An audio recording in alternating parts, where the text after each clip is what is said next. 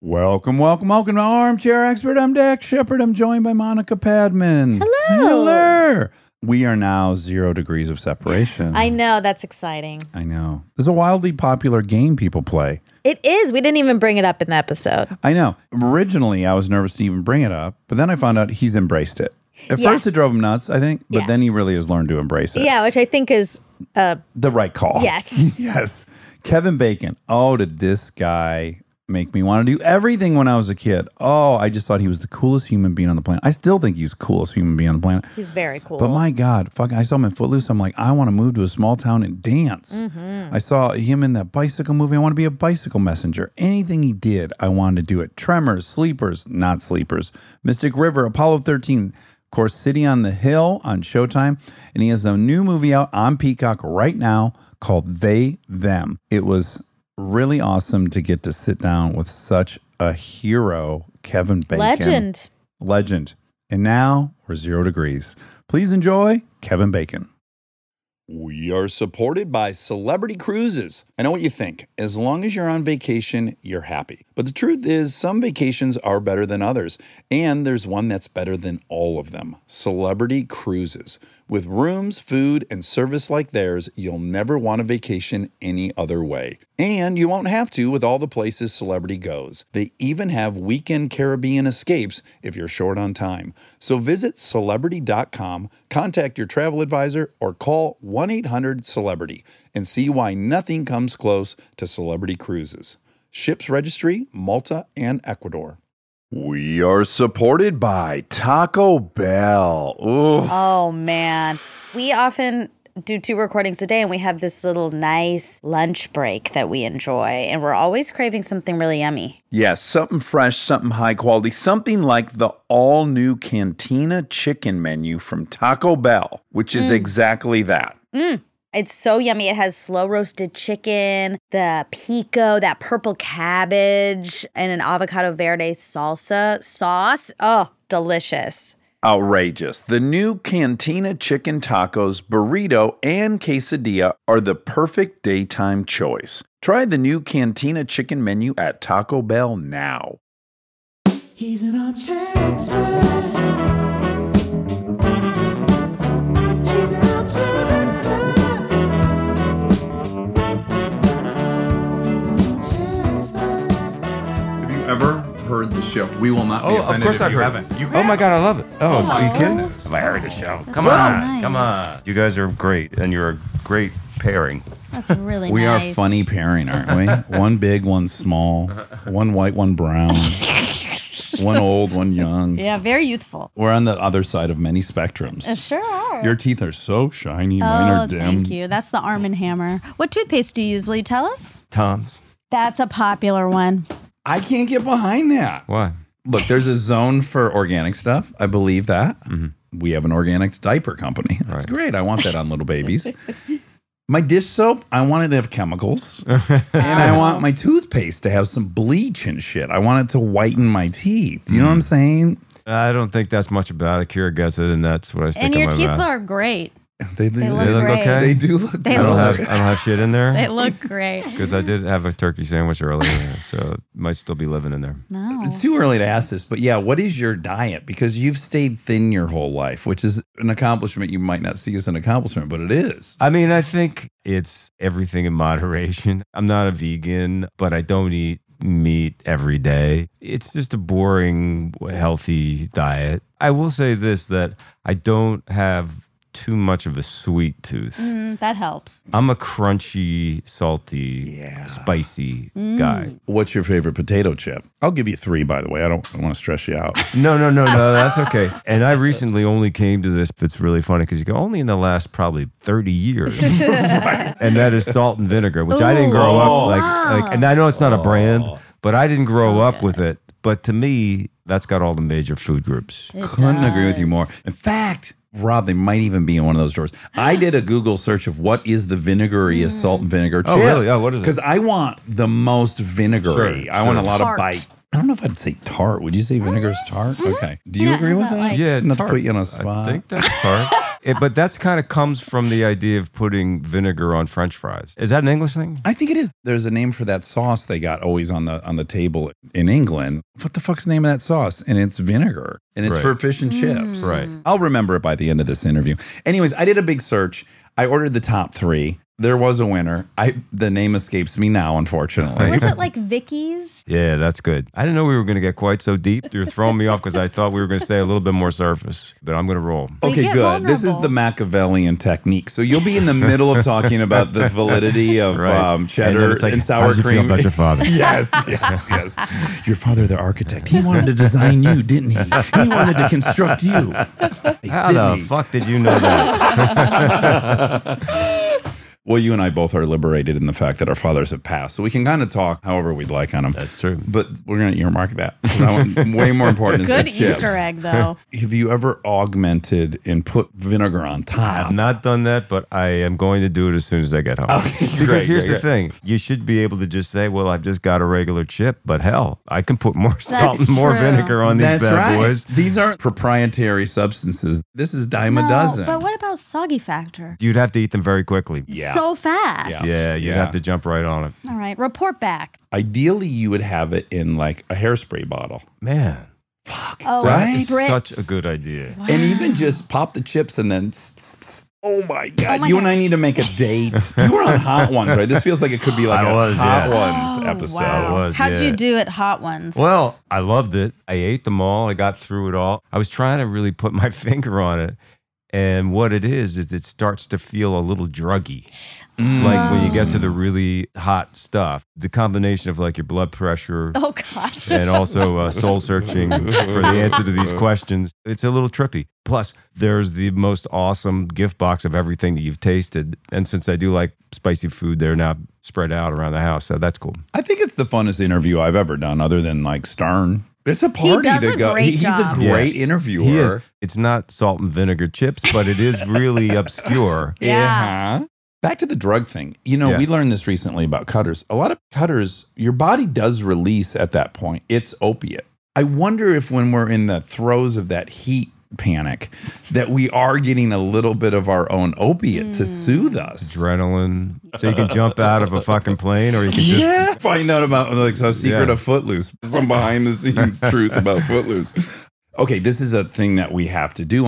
Unfortunately, it often goes wrong, which is why it's kind of fun. Do you remember the time that we Oh boy. met? Well, I do remember meeting you guys on Hillhurst, just walking up the street. So that's great because I don't remember that one. Oh, you don't remember that which one, okay. shocks me to no end. You said something like, I liked you in Yellowstone or something like that. I did And not do I that. said, no, that's the wrong Kevin. I did not do that. I You're- did not you're do talking that. about I a did different not. No, Kevin. no. As you will learn shortly, I am a Kevin Bacon super fan. Okay, you and I presented at the Country Music Awards thing. That's right. I And remember that. And now. we had like, you know, there's a lot of down, awkward time. And maybe even your brother that was My there. brother's probably there. Yeah. Mm. So the three of us, what I immediately was overwhelmed with was, you're so fucking normal. Sure. And it was very chill. I like and I left that. thinking like, oh, Bacon's a stud. He's just like a real dude. I do remember it now. But it's great because it was like 1-to-1. Yep. You forgot one, I forgot one. There you go. The bumping on the street's more memorable, especially because then Kira's there too. Now you're greater than the sum of your parts. Yeah. And I think we just chatted about like the neighborhood or something like that. Just 4 celebrities having a stop. It was like when we were at mess hall. Who came in? Terry Crews. Yes, Dax and Terry, I guess, forgot they were celebrities and like stood up and they're huge and they're like hugging and making all this noise. And I was like, oh my God, everyone in this restaurant is now tuned in and staring. Yeah, I was unaware of I know, it. which I I was just like. like, oh my God, Terry. I love Terry. We did Idiocracy together. I hadn't seen him in a while. You know what I didn't know? And this is so crazy that you just bring up Terry because I was Googling today athletes who act. And I didn't realize that he had been a professional football player. I want to say like 7 years. I or would something, never like have known that from looking at him. It's a big shock. Yeah. You thought he was an equestrian. Yeah. I guess I was kind of thinking about the fact that sometimes people do one thing well and they can do something else great. Yes. Yeah. Do you watch Euphoria by chance? Love it. Oh, you have a weird connection as well because that's Barry's son. That's right. Yeah. In some weird way, you got to be proud Who of that. was not alive yet when we made Diner, but probably was when we made Sleepers. Barry is in the very, very, very short list of directors who've hired me twice. And the second time was Sleepers, and I think probably Sam was alive then. Yeah. Children of actors, children of directors, the stress of it. When they succeed, to me, it's twice as impressive. I didn't know this until today researching you, but that your daughter is the lead of As We See It, which is a Jason Tatum show. I've seen it. I loved her. I had no clue that was your daughter. Yeah. When the children of successful people are actually good and talented, I feel like it's harder than it was for you or I to pursue this. I think that everyone's journey is going to be different. Some people would look at it and say, first, have you got a built-in into the industry? Some people believe that there's a DNA component. On the other hand, when you have parents who are successful at doing one thing, there's a definite comparison thing Yes. that's going to happen. That's going to be its own hurdle. So it's kind of like apples and oranges. Every journey to become a working, creative person is a fucking struggle. You can maybe get some doors open, but keeping those doors open and not getting them shut in your face at some point is going to be hard. I agree with you. I even look at my own children. I was walking with my 7-year-old the other day and she made a joke. I laughed. She pointed me up here. I knocked on the wrong door. Oh, did she? Yeah, she came out and said, hi. What The are you tall, doing? blonde, skinny one or the short? She looked like she was about 7. I don't know. I'm past the point where I can age Yes. a kid. Mine are 32 and 30. It is a skill. I can do it currently. A parlor trick Well, now. When how I old meet do little you kids, think I'll go like, she are you is? 5? Her. How old do I think she is? I'd say. First of all, does she look familiar to you? No. That's Kira. We had no, that's Monica. We do that Can for you- each guest. Can you imagine? That would be the trippiest thing is to like give people's spouse. We call weeks ahead of time, and then we got a photo of her, and then we had it painted. Well, first off, she's adorable. Cutest baby of all time. She's probably, I'd say, 4. Okay, this is great. It is commonly believed that Indian babies look older because By my look mom, how my fucking mom. thick her eyebrows are. That's what's misleading. She's got like a Lots of full-grown hair. woman's eyebrows, but no, she's like a fucking 1.5-year-old baby. But I thought Oh, 1.5? I was 4 too. When I saw that picture, I was like, oh no, I'm like 4 years old. And I'm like, in no, this. you're a baby. Yeah, but then my mom said Confirmed Dax it. was right. Oh my gosh, that's wild. Right? We got a lot of threads going. So I'm walking with my 7-year-old. She makes a joke, I laugh. She makes the joke a second time, like a minute later, and I don't laugh. And she said, I went back to the well too many times, didn't I? And I was like, wow. what 7-year-old on planet Earth knows that other than the child of 2 comedians, right? So in that way, yes, they kind of have an awareness of how the sausage is made. It would take you years to learn. That given, I don't find that the true struggle in life is the struggle with the outside as much as the internal one. So that's why I say agree. I'm more impressed because to start off going, well, fuck, if I do anything less than this guy who's been in 150 movies and is known globally, I'll be a failure. Most people don't have that when they start off in this business. If I had gotten on a commercial, I would have blown away everyone in my family. No one had ever been on TV. And I'd say for Sam, too, his father's a brilliant fucking director. Yeah. The thing is that there was a road to Euphoria. You Yeah. know, Sam worked, he put in the time. And really, like everything else, that's what you need. You need to put in the time. And that's what Sosie did. Once you decided she wanted to do it, she started doing little things, short after short after short, and studying and, you know, all the things that you got to do. Yeah, she's doing great. Okay, so back to Euphoria. This season, I was completely overwhelmed with the young man that's kind of in the love triangle. He's got a little tattoo by his eye. I don't know his name, unfortunately. He ends up singing to her. And I'm like, this kid is like a revelation. He's so natural and comfortable. It's insane. And then I come to find out that's the first time he's ever acted. He's a musician. So when I see that, I have like 2 thoughts. It's like, God damn it. Our job shouldn't be so easy to do immediately. Right. And at the same time, I don't feel it. I'm just excited by the fact that someone could be great at a lot of things. Yeah. It's a peculiar sensation, I think. Oh, dude in the NFL is like one of the funniest guys. It doesn't really matter how you get to the performance. You can sell somebody short by saying, well, he's just a musician and he opened up his mouth and he was good. I don't really buy it. But you know what? It doesn't really matter. If the person is being compelling and watchable and all those things, people come to this from different roads. Harrison Ford was a carpenter. He's in there like fixing up the casting area, Yeah. which seems Yeah. impossible. If anybody can keep getting the gig, hats off to him. Yeah, Yeah. I agree. Okay. Now, here's where I fillet you.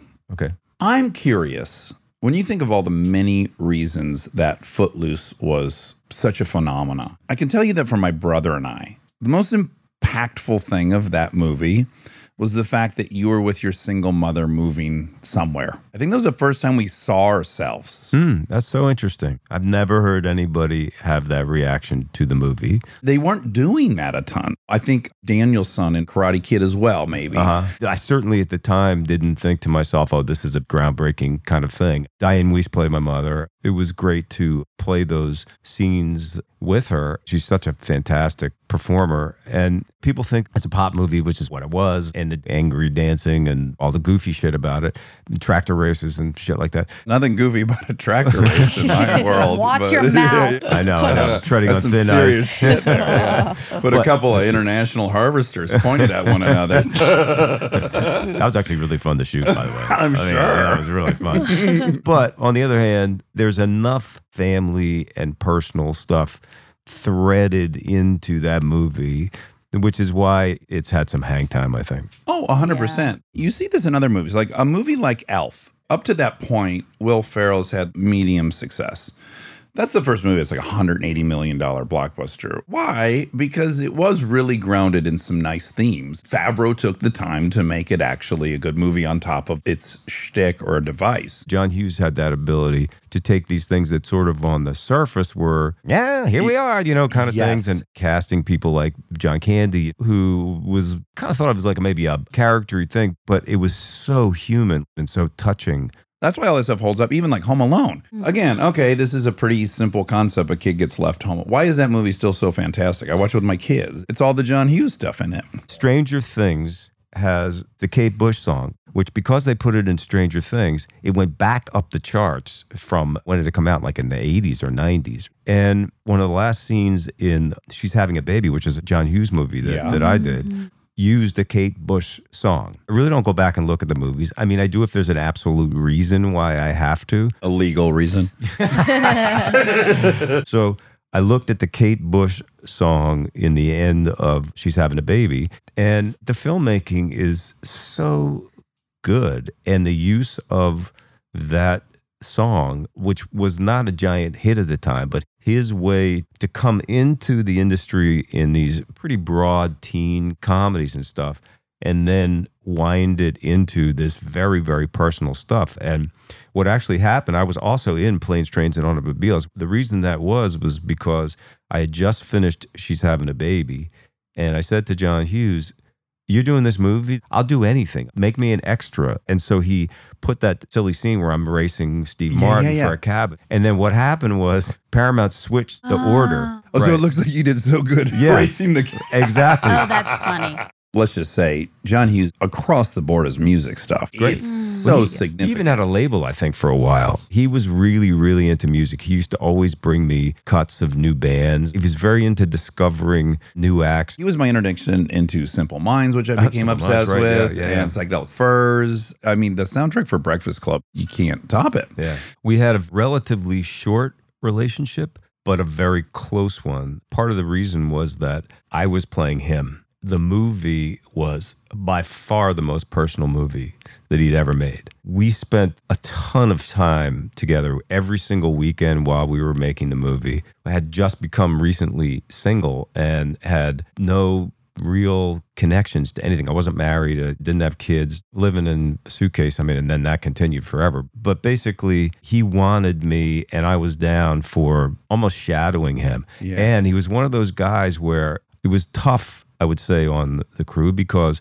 we'd shoot 12 hours easy. He drank a lot of coffee and would say, you know what we could do? And then we would start like riffing on stuff and shooting things. When we started shooting digitally, people would start saying, do that, go back, say that again. Yeah. You could learn how to live in between life and the character as one sort of piece. To me, that's the most creative place to work. And John would do that with film. He'd put these 1,000-foot mags on the thing and just say, yeah, keep rolling. And it was costing Paramount just so much money because he was just burning through film. But he loved the movie so much and it shit the bed. This is one of those weird things like Shawshank Redemption where people think Shawshank was a hit, and it wasn't. Oh, it wasn't? I didn't know that. You couldn't imagine that that's the case. And I can't imagine that she's having a baby wasn't. It really didn't. I had some theories about it. Of course, John gave me a lot of theories about it. But when they flipped it, Planes, Trains, and Automobiles was a giant hit. And it was another really, really funny kind of thing. And She's Having a Baby was sad and had some goofy shit in it, but it was a very, very personal movie. A lot of critics felt that he should stay in his lane. And it broke his heart. He was a sensitive dude, right? Very sensitive Yeah. dude. So in a funny kind of way, the failure of the movie, we kind of lost touch. I've had that. It's weird to be the face of something for somebody that they killed themselves for that didn't work. Yeah. Now, we stayed close, but I will say I think we would have had a different, like, so I did this movie Zathura that Favreau directed, and it didn't do well. I always, in the back of my mind, was like, am I the reason that, everything he's done has worked except for the thing I was in. So I think maybe I thought the same thing about John. I was Yes. like, okay, yeah, great. I got to be in the one that the flusher. Wait, what did he direct after that movie? Well, he directed Planes, Trains, and Automobiles after She's Having a Baby. And then after that one, I forget. Did he go probably back to his Probably. standard? Yeah. Not only did he write 20 movies that were made, there's a log of movies he wrote that no one ever Understood made. on him, too. Yeah. He's the R.L. Stein of We just had Goosebumps. R.L. Yeah, Stein. You did? Yeah, we just had it. It was was- super interesting. It was really My son had a real R.L. Stein run for a while. I read a lot of R.L. Stein. He's written 350 books or something. He was Wow. writing a book every 4 days during that period. Oh my gosh. Wow. Yes, I can't wrap my head around it. Okay, the Footloose thing for me was just so awesome. My brother and I were just so punk rock. You were vaguely punk rock. I don't know who you were as a person. Who were you at that time? Well, interestingly, I was 24 and I was playing a 17-year-old. So my ride along was to enroll myself as an exchange student in the high school in Provo, Utah. No. Really? No. No, it's a true story. I was nervous about pulling off being a 17-year-old high school student. And so I thought, well, if I'm nervous about it, I should try to do this. Only an actor could get this pulled off. Can you imagine if some structural engineer is like, I need to go to high school. I'm 24. Let me in your high they'd be school like, run your young children. You perv, get out of here. Yeah, like, what the That fuck didn't are even you occur to me. But yeah, production called up. The only person that knew was the principal of the school. None of the teachers 21 knew. Jump Street. Yeah, none of the teachers knew.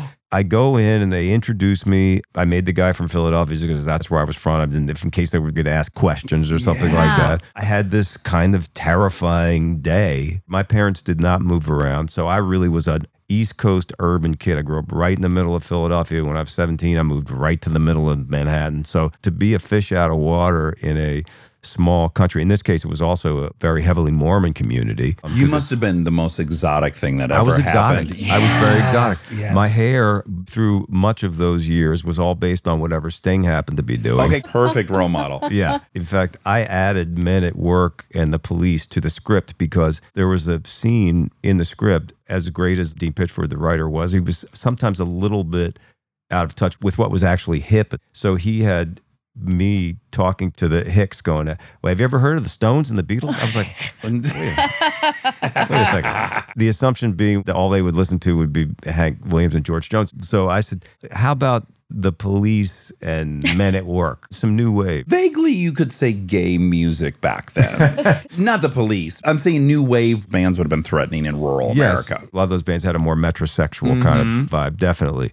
And another interesting thing about that was they said, let's have a scene where your mom tells you that your first day of school, you should put a tie on. And I said, putting a tie on is cool. Yeah. It's like the opposite now. You know what I mean? During that new wave thing, the Pretenders and Blondie, everyone's wearing a skinny tie. That was like a thing. I switched it in the script so that I wore the tie, and the mother says, are you going to wear that tie? And I'm like, yeah. And then when I went into the school itself, I actually wore a tie. It actually was strangely informative. When I walked in, I had this idea that a guy like me, raised in an urban kind of situation, comes to a country school, he's going to walk down the hall like a badass, like, don't fuck with me. Well, the second I walked in there, it was the complete opposite. I was like, holy fuck, I got to watch my ass. These guys are so much bigger than me. They've done some real manual labor in their life. Exactly. They've built Exactly. shit. And they right away don't like me. Because They're the all- girls are all interested. They're in you. giggling. Yes, Exactly yes, right. yes. It was so much like the movie because a guy came up to me who was a lot like the Chris Penn character, Willard, and kind of said, well, don't worry about them, man. I got you. And he kind of befriended me. I was only there for one day. Oh, wow. Okay. Yeah. Okay. I would kill to interview somebody who actually Went to was. the school. Yes. It was like, oh, yeah, this one dude came in. He must have hated it. He only did a day.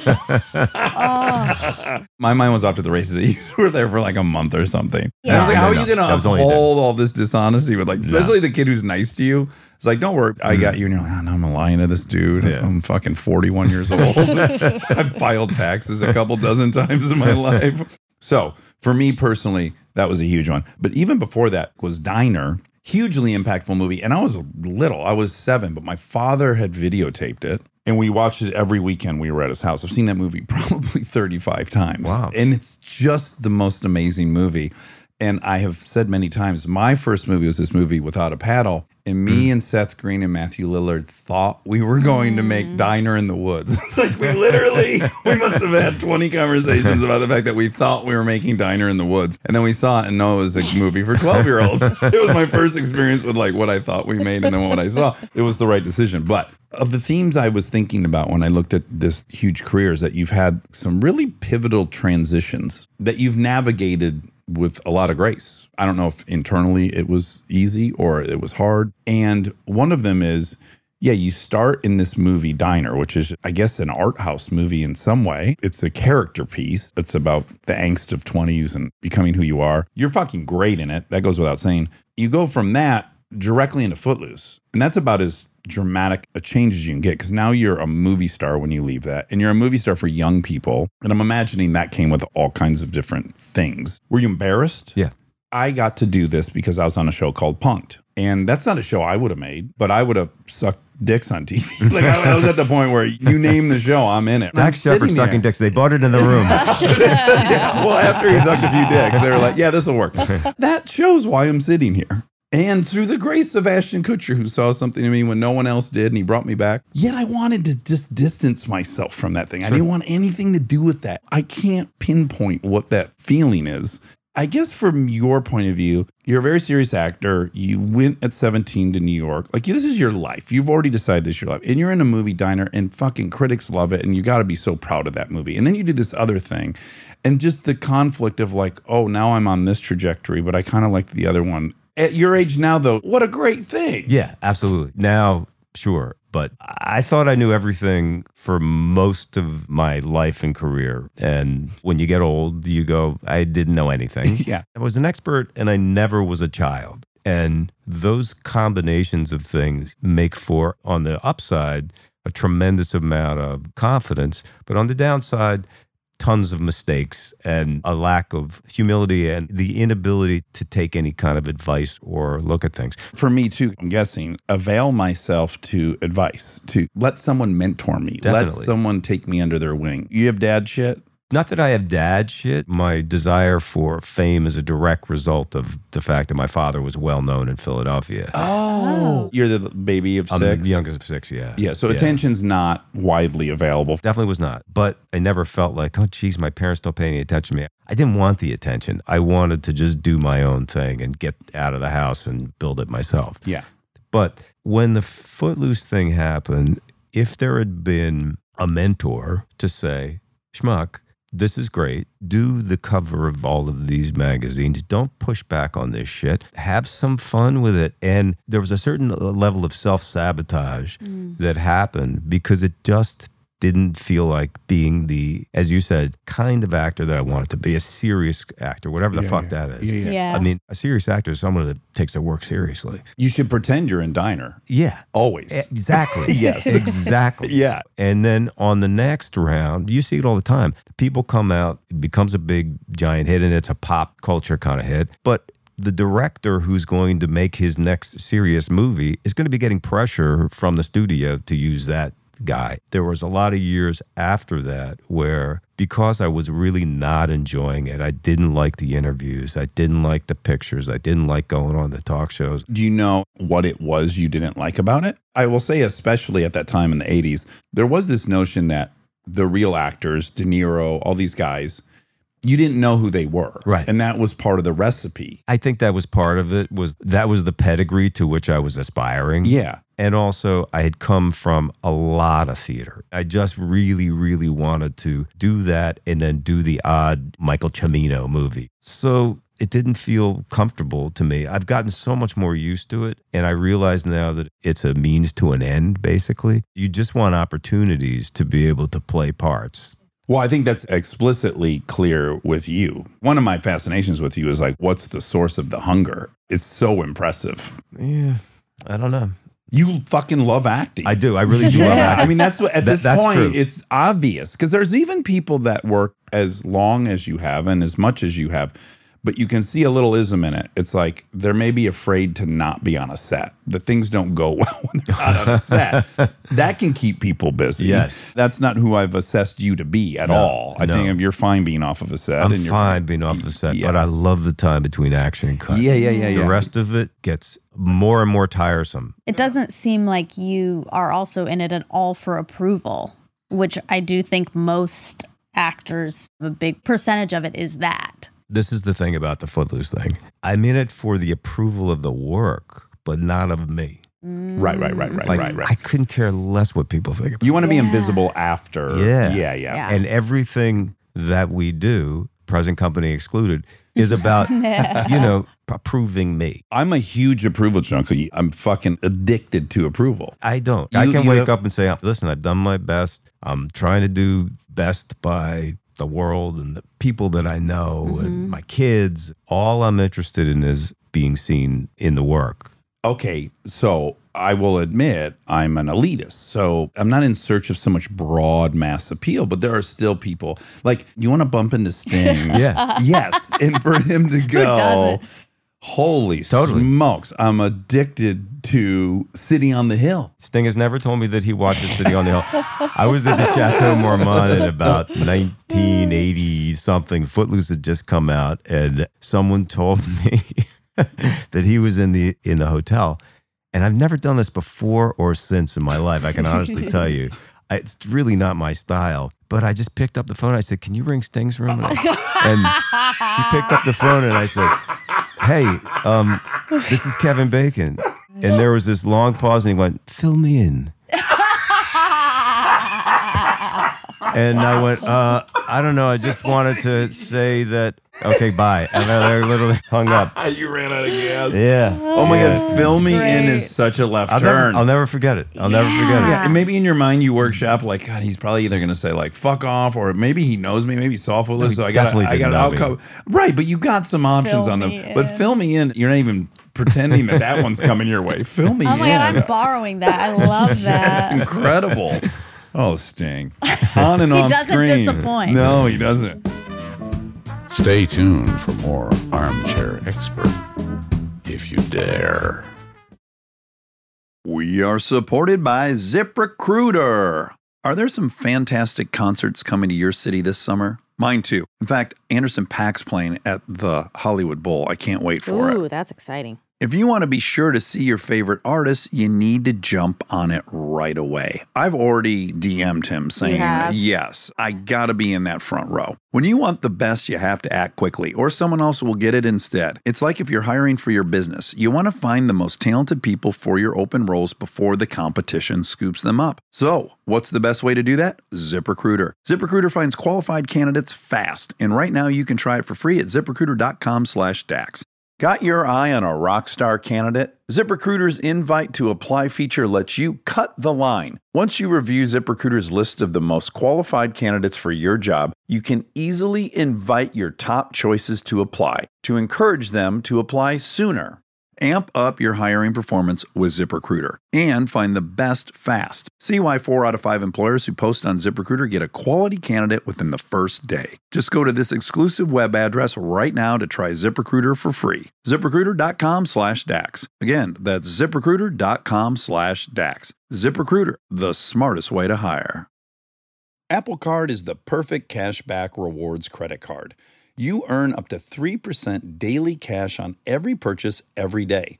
That's 3% on your favorite products at Apple, 2% on all other Apple Card with Apple Pay purchases, and 1% on anything you buy with your titanium Apple Card or virtual card number. Visit apple.co/card calculator to see how much you can earn. Apple Card issued by Goldman Sachs Bank, USA, Salt Lake City branch, subject to credit approval, terms apply. We are supported by Myrtle Beach, South Carolina. Ooh, Myrtle Beach, I have so much nostalgia. me too. I did a spring break in Myrtle Yes. Beach. Did you guys used to go there from Georgia? Yeah, it was a very common beach destination. Ugh, long sun-drenched days, live music every night, and 60 miles of uninterrupted coastline to enjoy. The beach truly is where your best self comes out. Combine that with the irresistible aroma of fresh seafood, Southern classics, and local low-country cuisine from over 2,000 restaurants, and you've got yourself the perfect vacation. You belong at the beach. Myrtle Beach, South Carolina. Plan your trip at visitmyrtlebeach.com. That's visitmyrtlebeach.com.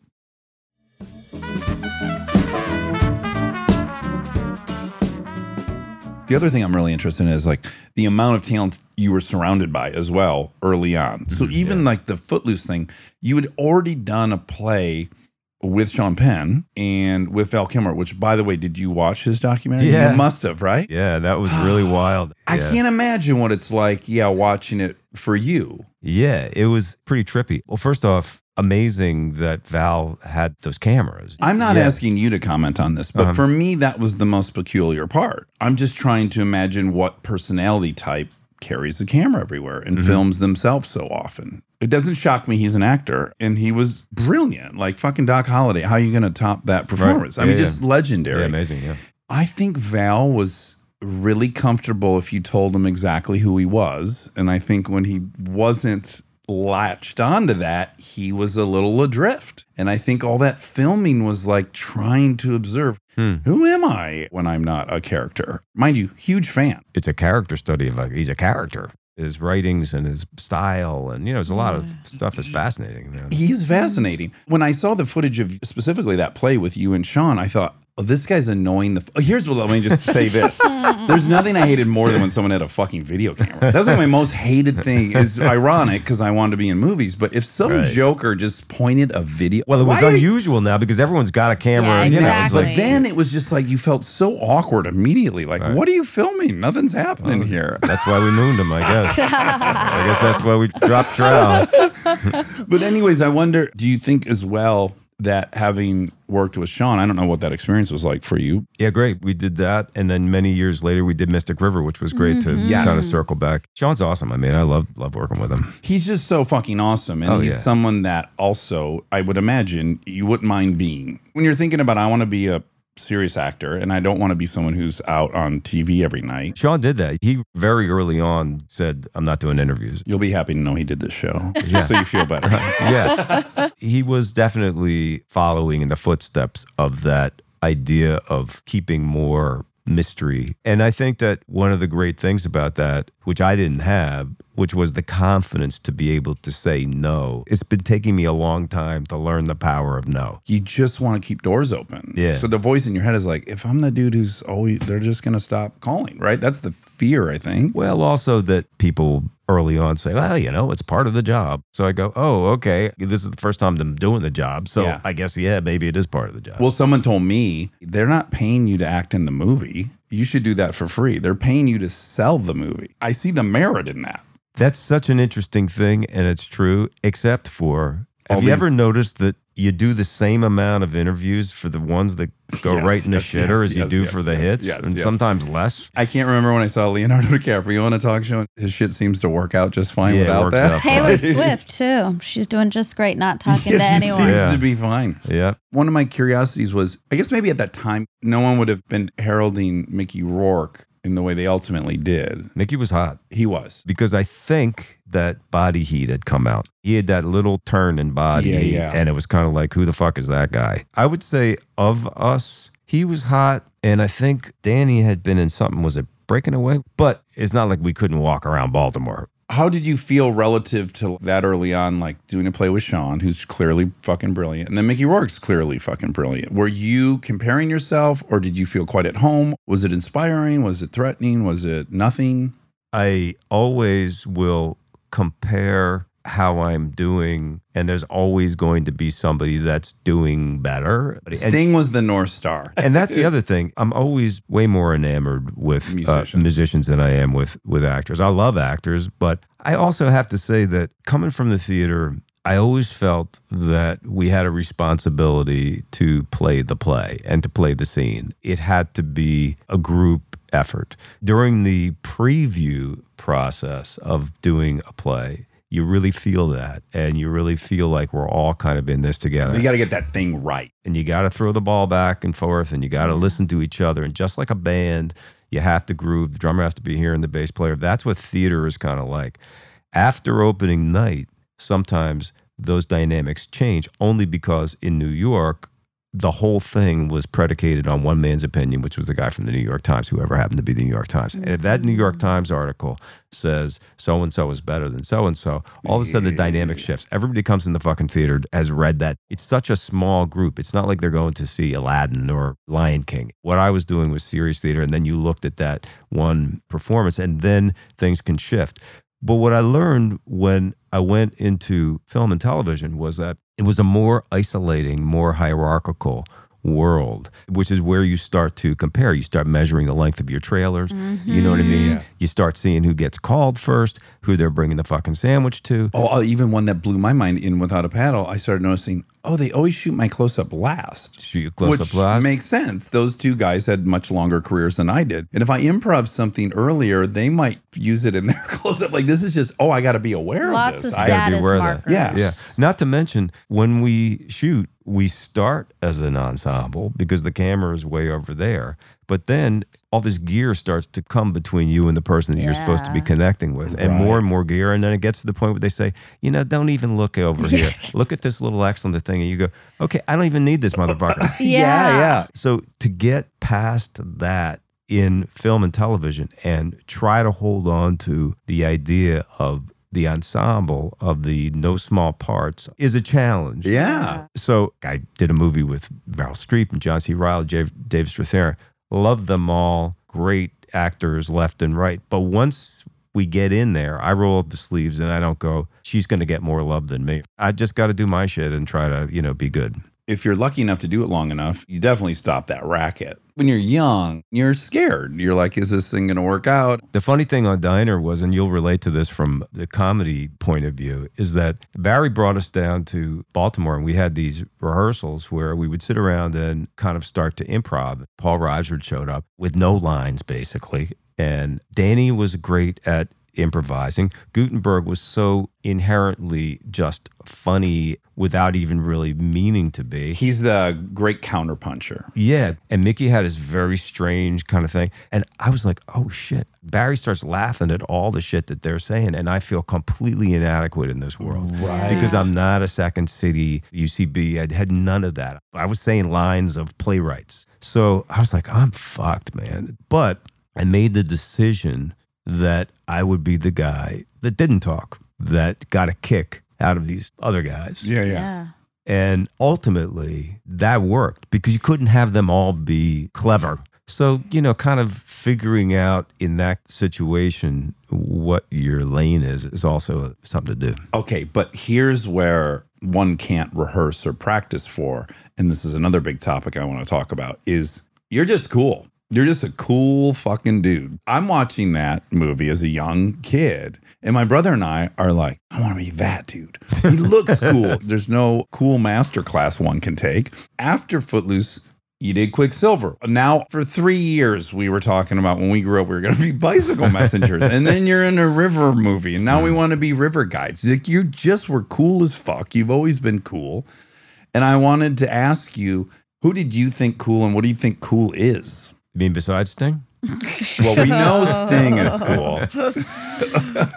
Besides the high watermark. It was mostly, rock and rollers, a level of I don't give a fuck. Cool is such a specific kind of thing. What do we think it is? It's something universally coveted? Yeah, I think what cool for me is everyone I was attracted to is like, this guy doesn't care. He has conviction about who he is, and that's that. He's not going to be bridled with the pressure of everyone around him. He's going to walk his path.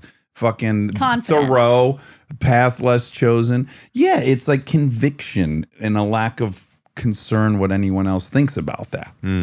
And some people kind of intrinsically have it. Not something that I consciously, Of course not. sort of like aspired to, if I'm being perfectly honest. Well, I think if you Is try it a to weird be cool, you're not compliment? cool. I'll I take don't it. mind that. Sometimes Monica says I'm cool, and I You are love cool. I When love have I it. said that? Play the tapes, Rob. Rewind the tapes. But I you're dig cool. that one. Yeah. I'm like, yeah, okay. I like that better than other compliments that make me much more uncomfortable. But you're cool. Yeah, I'll take that. Sure, nothing wrong with that. Yeah. I mean, if wrong I'm with that. smart and cool, great. Let's get the cool first. I've never been accused of being smart.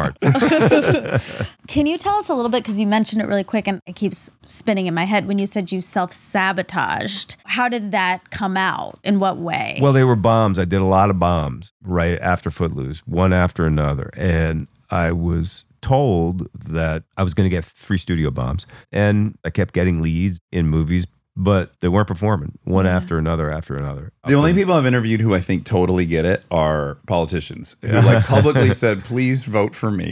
Yeah. And then they didn't vote for you. Yeah. What really worked for me was you talk about transition. So there was a moment where I kind of went, okay, I'm in this kind of existential moment about career. And it's not like I thought, well, I got to do something else. I just thought there was something that needed to shift. And an agent of mine said, I remember seeing you off Broadway. You're a character actor. I was like, oh, okay, because I thought I was a leading man. So I'm cool as fuck. The Shepherd Boys told me I was cool.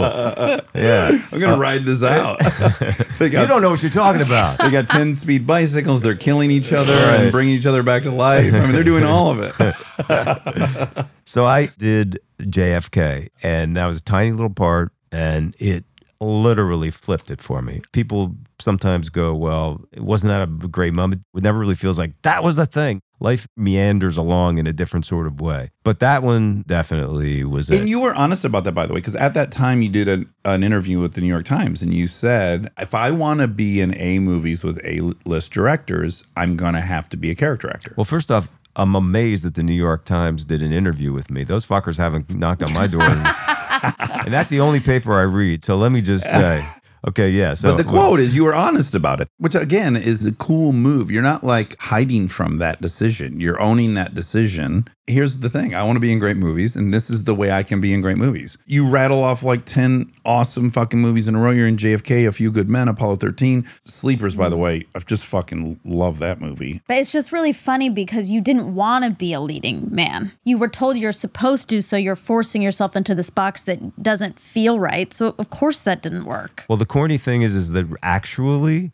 before I decided I wanted to be a serious actor, when I was about 17, when I was about 13, all I wanted to be was a pop star. I didn't care if it was music. I didn't care if it was acting. I wanted to be on the cover of Tiger Beat or 16 magazine. I wanted to be Bobby Sherman or David Cassidy or Michael Jackson or Donny Osmond. And when I started taking acting classes and went to New York, the whole pop star thing went right out of my head. I couldn't give a shit about it. And then you became one on accident. Yeah. And then I became one, Yeah. yes, as you would say, in the middle of the country on accident. Oh, that's a good point. Yeah, do you know that? No, No, but I that- say on You accident. say I'm on from accident. Michigan. I know you're from Michigan. Yeah. I know. On the East Coast, they never ever says Well, on accident. No one should. Now that you pointed out, it makes zero sense. There's on a few accident. of them that come out. Do you say online or inline? Byline. What?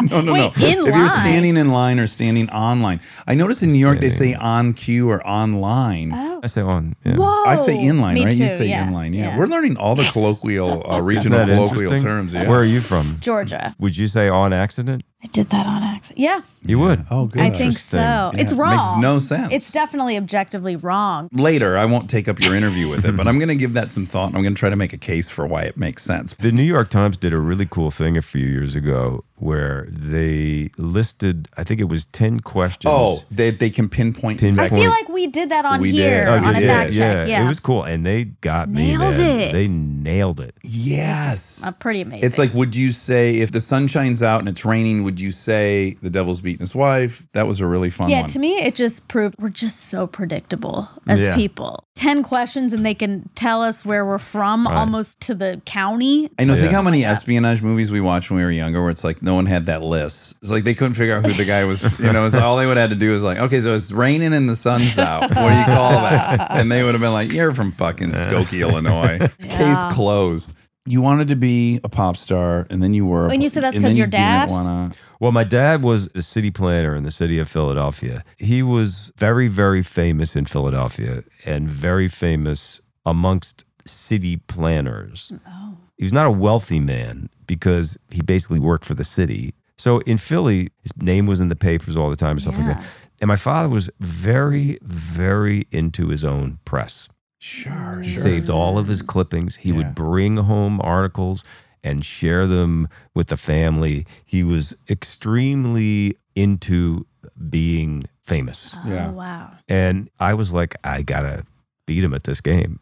Well, it's twofold, right? Because it's like I defined myself in opposition to my dad. So literally, my marching orders were like, whatever he was, I was going to be the opposite of. So it's ironic. You might have been able to enjoy the fame thing if you hadn't hated the fact that he was a little narcissistic about his own fame. I think so. And I've never kept a clipping. I don't have anything lying around. An old acquaintance of mine found in their basement or something like that an unopened pack of fan mail for Columbia Pictures. It was back from Quicksilver. No way. Yeah. It's probably they're from one from Dave and Dax Shepard in there. Oh, look, they're unopened. They're really funny too. Oh, Yeah, I started opening them the other day. Oh Reading my them. God. Yeah, it's crazy. Yeah.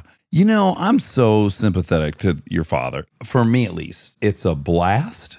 Like, I read about myself a ton. It took me doing it and then realizing I feel worse after this. And so now I'm going to stop. But there's no way I couldn't have the phase where I was like reading everything about myself. I get it's like it. confirmation that it's not a dream, maybe. I'm not saying that I don't have that need for acknowledgement. I would say that like 99.9% of being famous is good. It's mostly people saying, I love you and giving you free shit. I'm not that person that goes, oh God, I wish I'd never had it. It was not the people as much as the written word. And I stopped reading reviews, which was a great weight off my shoulders, probably 25, 30 years ago. Well, that's why you missed the New York Times article. Oh, that must have been it. That's right. Yeah. Okay.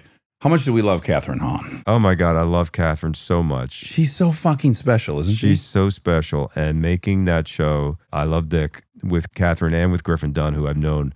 Griffin Dunn would be a person, A, who's cool, and B, who has a career that I like. American Werewolf in London. I was like, fuck that guy. I want to be that fucking guy. Doing that show with those guys, so great. The fact that didn't continue was a real head scratcher for me.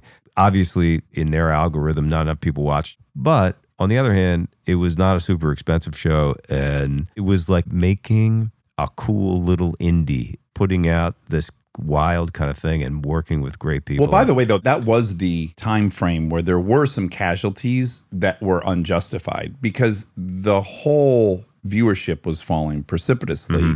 And they kept comparing things to the year before, but then every year it was dropping by 25%. Right. But I love doing that show. So I guess that was going to be the last transition I asked you about, which is, so you do character acting for a while, you're in all these great movies, and then it's a big decision to go to television. It was, yeah. It was a decision that, because I came up in a time when, honestly, if the agent had said, have you thought about a series? I would fire the agent. Yep. It'd be like saying, are you going to do a KFC commercial? It really was. And by the way, do you have a line on a KFC commercial? Well, now too, that was the other thing. By the way, my wife and I have always done commercials, but we were right at the beginning. And I said to her, Robert Downey Jr. is in the biggest movie ever made, and he's selling HTC phones. Whatever people fucking think, it's all over. Go be good in everything people see you in, and that's all that matters. That's what I feel. And that's the other thing is that Hollywood really likes to come up with these goofy ass rules. Like according to who? It's like the 3 bombs rule that I talked about. Yeah. Or you can do commercials, you just can't do one in the US. Right. I was in a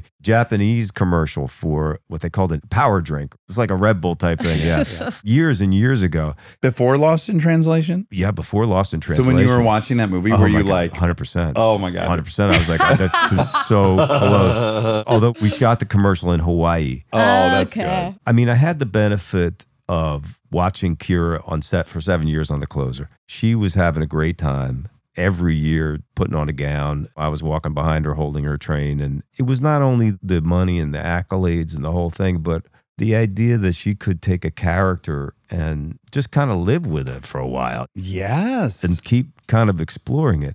And then simultaneously, I'm watching The Wire and Sopranos. Dexter and The Sopranos Yeah. and 6 Feet Under. What I realized was that writers, up until this point of this beginning of the golden age, not to take anything away from the great sitcom writers, but the drama writers often got the shit end of the stick on movies. You start making the movie and you and I and we all just start fucking around with their lines. They get fired immediately. Yeah. They bring somebody in to tighten up the script. It was a very, very disrespectful sort of a system that we had created. And writers are kings in TV. They're above the director. Right. So they were like, you know what? Fuck this. Let's go over and start making TV. And so, like a lot of other actors, I was like, well, I just need to go where the writing was. Now, that being said, to make that call and to say, all right, guys, I want to throw my hat in the ring for television was a very, very tough call for me to make. But literally in the first 2 weeks, I read 3 of the best scripts that I'd read for years, pilots, none of which got made. But I was like, that's a great idea. Yeah. That's a part I haven't done. So it's now a huge part of my life. I'll never not do TV. I'm just curious, did you have all the same experiences I did, which is like, every movie, I fall in love with it and then it has to end and then I'm sad and then I miss everyone. And I'm like, oh, wait, I get to do this for a long time? That's incredible. 2, this lifestyle is awesome. I live at home. I drive to work. I come back. I'm not out of town missing my life. And then to the Kira point, and I remember saying this to Kristen, like year 2 of the show, I came home and I'm like, I don't think I'm doing enough or something. And she goes, no, hon, this is the magic of TV. You no longer have to think about your character. Like you just know it intrinsically.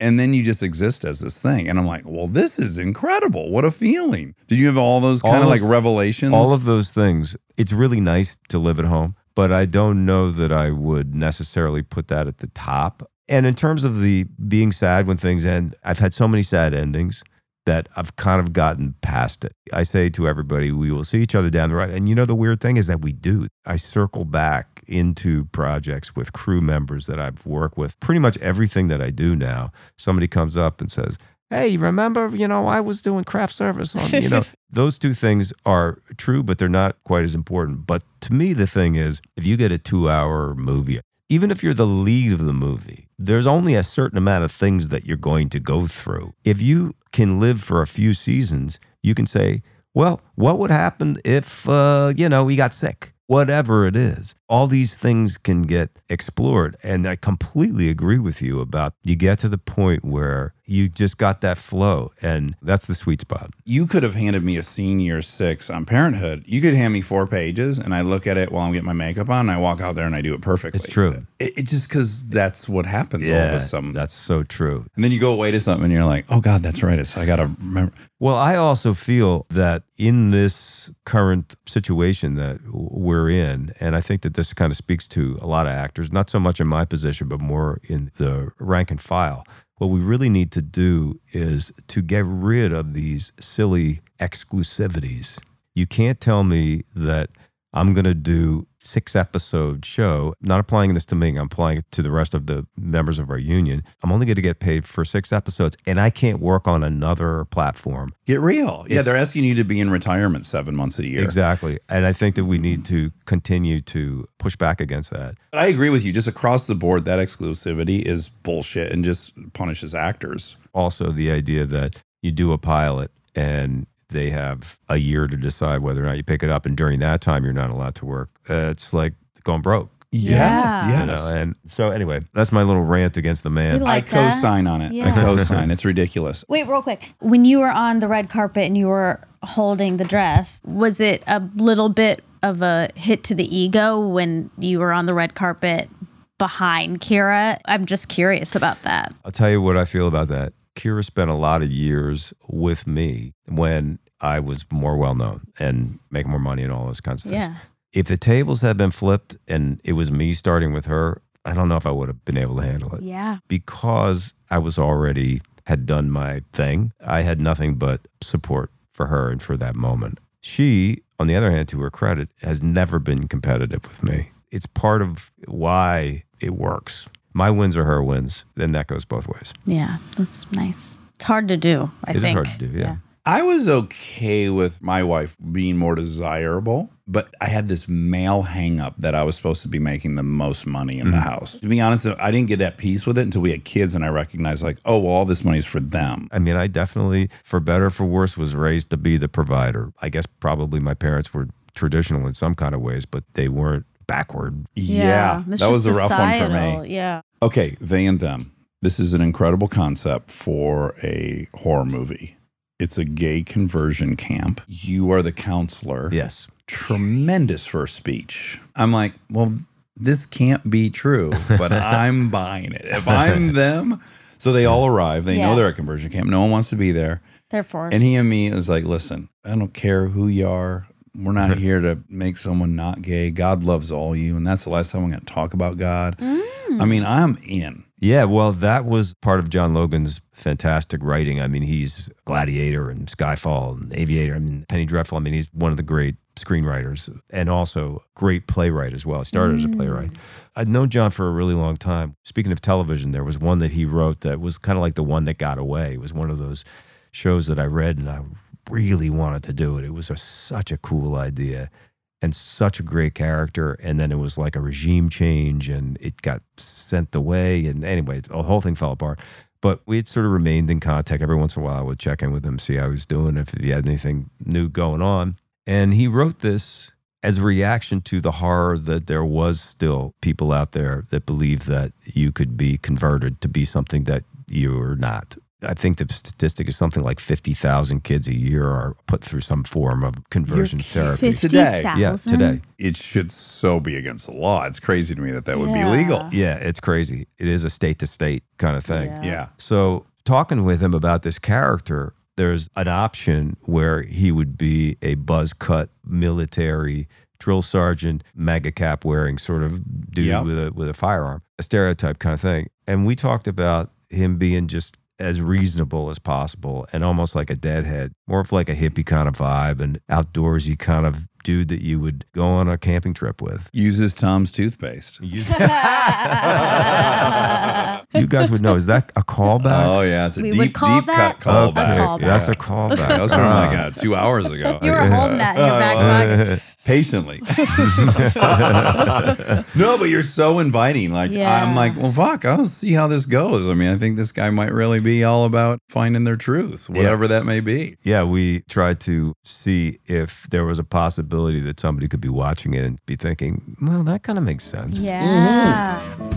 Stay tuned for more Armchair Expert, if you dare.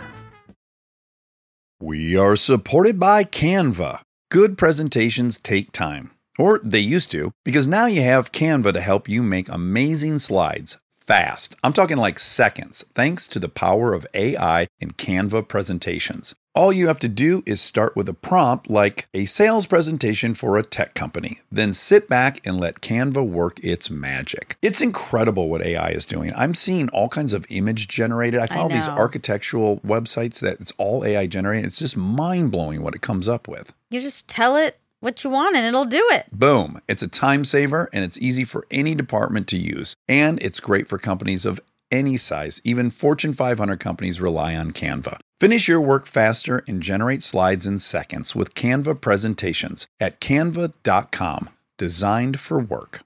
If you've listened for a while, AG1 shouldn't be new to you. What's not new to me, I've been a fan for over 6 years. I have it every morning. I had it this morning. But if you haven't tried it yet, seriously, it's such an easy way to improve your health.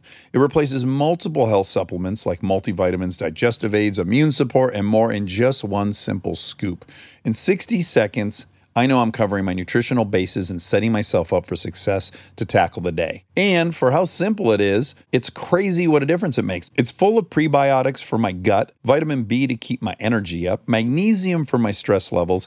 I could keep listing ingredients and benefits all day, but you just need to know it works. So I've partnered with AG1 for so long because they make such a high quality product that I genuinely look forward to drinking every day. If you want to find out your newest healthy habit, start with AG1. Try AG1 and get a free 1-year supply of vitamin D3 plus K2 and 5 free AG1 travel packs with your first purchase at drinkag1.com/Dax. That's drinkag1.com/Dax. Check it out. We are supported by New Balance. Whether you're going for your first ever jog around the park, getting ready for a marathon, or even picking up the pace on the last stretch before you get home, if you run, you're a runner. Whether you need shoes for comfort, stability, or race day speed, they've got you covered. Because the only right way to run is your way. New Balance. Run your way.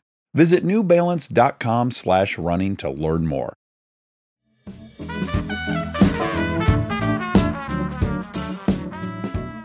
By the way, it's my favorite kind of writing when you make it really hard. We just had Bryan Cranston on. He was talking about that he had met Gilligan by being in an episode of X-Files. And the premise was that this guy that gets in the back seat has got something in his head, and if Mulder doesn't drive at 65 miles an hour, his head's going to blow up. And he wrote it that the guy he was playing was detestable, racist piece of shit. Anti-Semitic, like horrible. Like you'd want his head to blow up. Right. And he's like, that's the genius of Gilligan. It's like, fuck, what's he do now? Is he still going to save this piece of shit? Like, is he still going to try to kill himself to save this animal? If you walk out with the MAGA hat on and everything, I'm like, okay, I know where this is going. You're so fucking likable. That's what I try to do. Yeah, you're incredibly likable, incredibly inviting. It gives us someplace to go to. But you've played good guys and you've played bad guys. Yes. Is it fun to pop back and forth? It's not so much going back and forth between the good and the bad of it as it is just someone's shoes that I haven't walked in recently, or at least exactly, or I can find something new to explore. Sometimes that's just a function of age, really. A lot of people guess that bad guys are quote unquote more fun, that the fun is the complexity, the fun is the reach, the fun is taking a big swing, you know, the fun is good writing. Well, eventually you'll get to take an incredible turn. He turns really hard. It's a cool movie because the horror part of it is really the idea of the conversion therapy, but it's also very empowering for young LGBTQ people to see themselves in a film represented in a different kind of way. Well, it's wish fulfillment to fight back. And not to give too much away, but it's not really about us killing all those people. No. What it reminded me conceptually a lot of is Get Out. Mm-hmm. And with Get Out, and probably some things before, Jordan and other people have proved that horror can also make comments on things and sometimes be funny and sometimes have a social commentary. What's interesting about They/Them is that he takes this structurally, he puts it right in the Friday the 13th land. It's in camp. Things happen in a very, very traditional 70s slasher movie format. It's not elevated horror in that kind of way. It's only elevated to the extent that it's dealing with this issue. It's the formula. The way a comedy is a formula. Exactly, which is cool. So do you know he was in Friday the 13th? The original? I was in the original, I was in the first one, yeah. So what's, I imagine, a little meta for you is to know that a lot of the pop culture references you would just have to, out of necessity, use in your life. You're involved in them. Yeah, I know how like crazy. If you're ever going to say, oh, it's got to follow this blueprint, it's got to be like Friday the 13th. I'm going to say that. Right. Yeah, right. It's like very meta. It is. That's embarrassing. No, it's not embarrassing. Well, it happens to me. Like punked became a word. That wasn't a word. And I'm watching movies all the time and they're like, "What, you just punked me?" And I'm Right. like, "Oh, it's so weird. Wow, It's yeah, so yeah, weird. Like that's we true. invented that word and now I would use it if I had to say, would they punk you?" That's cool. Yeah, but of course, that's one thing. And there's so many things you would probably reference naturally that you're in. Like, I knew Monica wouldn't have known that. That's really funny. Where'd you shoot this thing? We shot in Georgia. Oh, you, Yeah. I was in a town called Covington. Then the camp itself was probably another, I don't know, half hour or something back. This part would make me uncomfortable if I were you. That cast is largely a new cast. They're young. You're Kevin Bacon. Is that stressful? I wouldn't say stressful. I'm not. It doesn't seem like you're naive. comfortable with being a legend or anyone that people are like looking up to, But you can just kind of cut that off at the knees pretty quickly. as just you did by- backstage at the CMTs with me. Right. You can just kind of roll up your sleeves and say, come on, what are we doing? I mean, here's what's important to me, that people are in a enjoyable and fun, safe working environment. I'm not someone that thrives with chaos. I like to take it seriously. If I'm doing a scene that is a heavy scene, I'm not going to be joking around in between takes, and people may go, "Oh God, he gets very dark." I can't turn it on and off like a tap. Some people can, but you don't have to call me by my character name, and Right, you're right. allowed to look me in the eye. It's not on the call sheet that you can't look them in the Yeah. eye. You know, those kind of things. And in the case of this thing, you know, John and I talked about, there was a level of built-in sort of leadership that had to happen. There were a lot of very young performers, people that hadn't really done that much, and in fact, he structured it so that first speech was the first thing we shot. Oh, it was. I don't even care if it's a child. I want us to be performers together. Like the stage, you want it to be equal. Yeah, I and- do. Yeah, yeah. I do. It helps. Do you have the mentor gene in you? Not really. Yeah, that's fine. I asked it for a very specific reason. So I've recently realized I love it. That's awesome. And in doing it, I've realized how wrong I was about ever accepting anyone's mentorship.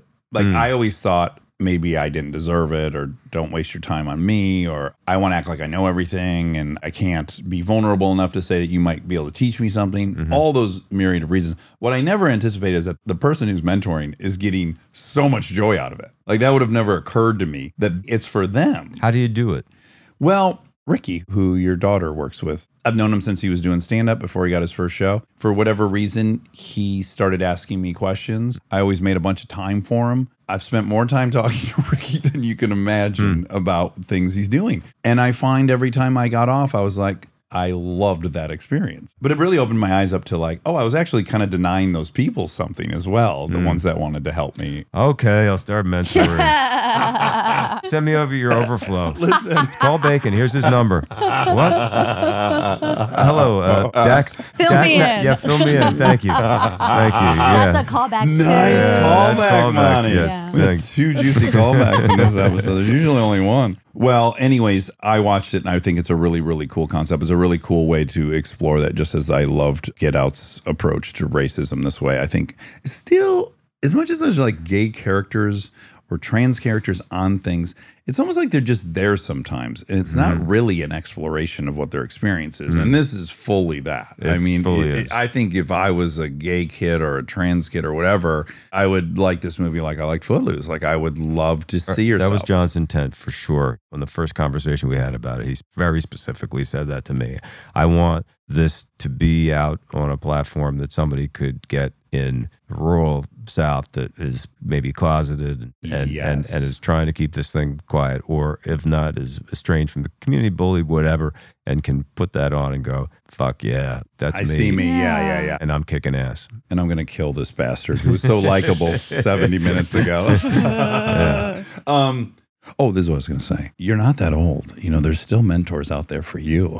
Are there? There are. Dax could mentor you. No, that would not be. That'd be inappropriate. This doesn't happen all that often. And this is a terribly shameless name drop. Oh, good. But I was at a party not too long ago, and Al Pacino was there. And he was sitting next to someone that I know that I had worked with. And she stood up and she said, sit down and talk to Al. That was great. First off, he's also someone that comes from a lot of theater. I don't think he was looking at it as any sort of a mentor thing, and it's not like it was presented in that way. But for me, I was so enamored by him as a kid. And Indian Wants the Bronx was the first monologue that I auditioned for to try to get into my acting school. And being in New York in the 70s and working in the theater in New York in the 70s, he was such an icon to me in terms of like people who were working on the stage doing great shit. And then also in these amazing Panic at Needle Park and Serpico. 2 best movies ever made. Yeah. To get that little hang, you mentioned there are still mentors around. He would be the only one that pops into my head. Instinct, maybe still. And him. All right, you're going to hate this part, but here it comes. I think now, having talked to you for 6 hours. I really got to pee. Oh, we keep doing Don't worry, this to people. I'm landing the plane right now. I think it's a little hard for you to accept who you actually are. I think the Footloose thing's like a little clue of that. Like, you were a fucking rock star heartthrob. You just were. You could have rolled with it, as you now know. Right. I don't think you know so many people sit down next to you and they're next to Al Pacino. I don't think that has sunk into you. And I'm telling you, I'm looking you in the eyes and I'm telling you, I would have cut off a foot to be you. My Is that brother a and I. Footloose joke? Yeah. Oh that my was a God. ding, ding, ding That was an for sure. accidental one. And now I regret It was it. 'cause on I had it- accident? Don't been working so hard. I'm limping so hard. These shoes don't fit. I'm playing it cool because I'm a professional. But I can't believe I'm sitting here talking to you. It is mind-blowing to me. I mean, I just worshipped you as a kid. That's I so wanted nice. to be you. Though I think the reason you don't mentor is you don't recognize that so many people would love to know how you be Kevin Bacon and how you navigate all this and how you go through 10 transitions and how you stay flexible and how you stay focused and how you stay hungry. You have all that to give. I'm just as excited to sit next to you as I would be Al Pacino, sincerely, from the bottom of my heart. Oh, that's very nice. Let's But put some Post-its on the mirror. you got to get Al in here. He's very entertaining. Does this kid have any idea This, what's that would be the going on? whole episode. It's him just doing I it got back. 4 dead bodies on Venice Boulevard, Diane. I don't care if the goddamn chicken's cold. Oh my God. Wait, I'll just gotta end. let I him know pee. you We got to gotta let pee. him You pee. have Yeah, to now pee. I'm really nervous. I know, but Just go. I Just appreciate. fucking let it rip. You'd be the Weirder first guest. things That have ever happened happened on on this that couch? couch. Yeah, you'd be the first. I appreciate that though, because what is obvious is your ego is so healthy. You have such a. Suspiciously so. It's beautiful and wonderful. Suspiciously so. No, I think it has to do with your longevity. It's I'm like on mushrooms. okay, well, there we He's go. detached That's his it. ego. That's it. No, but I think that's why he can't see that, and I think that's a beautiful Yeah, thing. But you can let a little of it in. You can let a little. Well, there's a reality. It's not even ego. There's just a fucking reality. I'm bowled over to sit with you. I'm now going to let you pee. Yeah, we're I gonna hope let you pee. everyone sees They/Them, which is on Peacock. It's out right now. Go right now. Watch They/Them. Also, watch City on the Hill season 3. Mm-hmm. And let's keep that going for Kevin. Let's Yeah. let him renegotiate Okay. a couple of times. Sure. Let's do it. Kevin, this has been a fucking riot for Thank me. you guys. It's you. really fun. And I'm a big fan of the show, as I told you earlier before you were rolling, or maybe you were rolling. And Always keep up the rolling. good work. It really is fun. It's great listening to. All right, thank you. We'll be on the phone with the New York Times. Expect a call shortly. Yeah, what the hell? And now my favorite part of the show, the fact check with my soulmate, Monica Padman. Okay, so you I have a new bird. have a new bird tattoo. It's awesome. Oh my God, thank you. I'm so glad you like It's it. really cool. Obviously, you know, it's going to look better. It's covered in plastic and gooey right now. Like when I wash it, it'll be sharper. I really like it. Thank You you. are almost at a full sleeve, my friend. Yeah, we're almost there. You know, so what'll happen next is she has to tie this. It's like, what's that tree floating in the middle of nowhere? So this will become a cliff. And then there'll be a waterfall. So now this tree's up on a cliff and these birds are flying like in another zone. And are you gonna do the spider web on the elbow? Fuck yeah, of course I will. For Halloween? Tommy Lee style. Are you Joining a motorcycle club? no, but you do look scarier Oh, okay. in a good way. Oh, okay. But smiley still? Yeah. Yeah. But you look cool. It looks cool. Oh, thank you. It's enormous. Longest tattoo I've ever had. 6.5 hours straight. Oh my God. And Ruby crushed it. She really, really crushed it. Oh yeah, that's what I was gonna ask. Is it the same woman? And it is. It is. And then Charlie popped in Okay. out of nowhere, like maybe hour 3, Okay. which was such a nice breakup of time. Yeah, you got to chit chat. Because I can't be on my phone either. I don't have one of these pop sticks things that everyone has. Sure. Pop-its? Pop-outs? Pop-outs. pop outs. Okay. Yeah. So I can't really handle my phone with one hand. So I really was off my phone for 6.5 hours as well. So I'm just sitting there for 6.5 hours. We're chit-chatting. We're getting some good chit-chat. Yeah. But then all of a sudden, Perfect 10 Charlie pops in. That's fun. And what's great, you'll love this. It's so textbook Charlie. When I got there at 12, Ruby said, "Oh, good. Charlie left his sunglasses here yesterday. Will you grab them?" I said, "Of course. I'll see Charlie this weekend for qualifying." Yeah. And something in my head said, there's no way Charlie can handle not being with his sunglasses. Well, sure enough, he just stopped in. And then right when he walked in, I go, "You here for your sunglasses?" And he goes, "Yeah." Mind you, this he didn't tattoo even know bar is you in were there? Culver City. It's not like it's close to his house or his work. Oh my God. And I said, "You OCD motherfucker." And then he smiled so big. He goes, "Yeah, just couldn't. I needed to stop thinking about him. I had to just come get him to stop thinking." And I was like, I love What you. a brain. I Culver love City. it. There's just like nothing I will drive to Culver City for to pick up. Sunglasses that I would have grabbed and given to him within the next couple days. But that's the power of his brain. He knew you were going to be there, though? Or was it total I think happenstance? Ruby said, "I'll send your sunglasses home with Dax." I see. Not good enough. So he got a tattoo the day before? He had been there the day before. What did he See, get? Ruby lives in Florida. Exactly. And so when she's in town, You guys generally we go see her. Snag some time. We go get some time. I guess she's our witch. What's going on? Did you have a serious exercise? Because you're in spandex pants, which you never wear. I'm in workout clothes. Workout clothes, that's what we call them. Uh-huh. Don't need to say the word spandex. What were you doing in your workout outfit? Okay, so I went on a walk with Callie. Okay, like a hike or a walk? A walk. We walked to Maru? Not Maru, another coffee shop. Competing coffee shop? It's just a further walk. So the purpose was the walk. Yeah, the WOG. What was it? Broome Street General. Okay. Or is that all the way in Silver Lake or something? Not all the way, but it's closer. I don't know about one thing over there. I just discovered Mix the other day. Yeah. Yeah. Only because I searched salad bar near me. Like I was really looking for a Bob's Big Boy or a Sizzler. Yeah. And I ended up at a kind of cool place on accident. When you told me that, I then, yesterday or 2 days ago, I tried to look for you for the salad bar you're looking for. Oh. I didn't find it. No. Yeah, I don't know that they exist so much anymore. I mean, Whole Foods has a salad bar. But that's not what we want. It's not what we want. Yeah. No, we want to sit down and eat it, and then we go, "Oh, that cottage cheese was extra good. My next plate, I'm going to add more." Exactly. Yeah. I always think these things would be popular restaurants. Like, remember Family Style? Yeah. Because I had eaten at Kimmel's place, and I was like, well, that's the answer. And then I also think salad bar, but maybe no one wants I feel like if everyone wanted a salad bar, they'd be everywhere, and there's none. Well, Family Style, as I told you, is Exists. pretty much happening at every restaurant these days. Oh, okay. Hip restaurants. Oh, okay, great. It's shared plates We're young people. for the youth. But salad bars, few and far between. Maybe it's too cumbersome. Like we're in an area where square footage is at a premium. You can't dedicate like 200 square feet to this, big boy style salad bar. You know what I think it is? I think people don't think it's hygienic. Oh. A lot of people are really disgusted by the idea of a salad bar. Oh, boy. I'm not, but some people are. Ma and Aunt Sheila did poison that one salad bar up in the Dalles, She Oregon. ruined it. Yeah, she might have permanently tainted. Do you think they're unsanitary? I just don't want to think about it that much because I do like them. Oh, okay, great. So, do you have a favorite when you go to Georgia, back home? No, I haven't had a salad bar in a long time. And we still have a Big Boys here in LA. We have Bob's Big Boy in Burbank, but that's the only Big Boy I've ever been to that doesn't have a salad bar.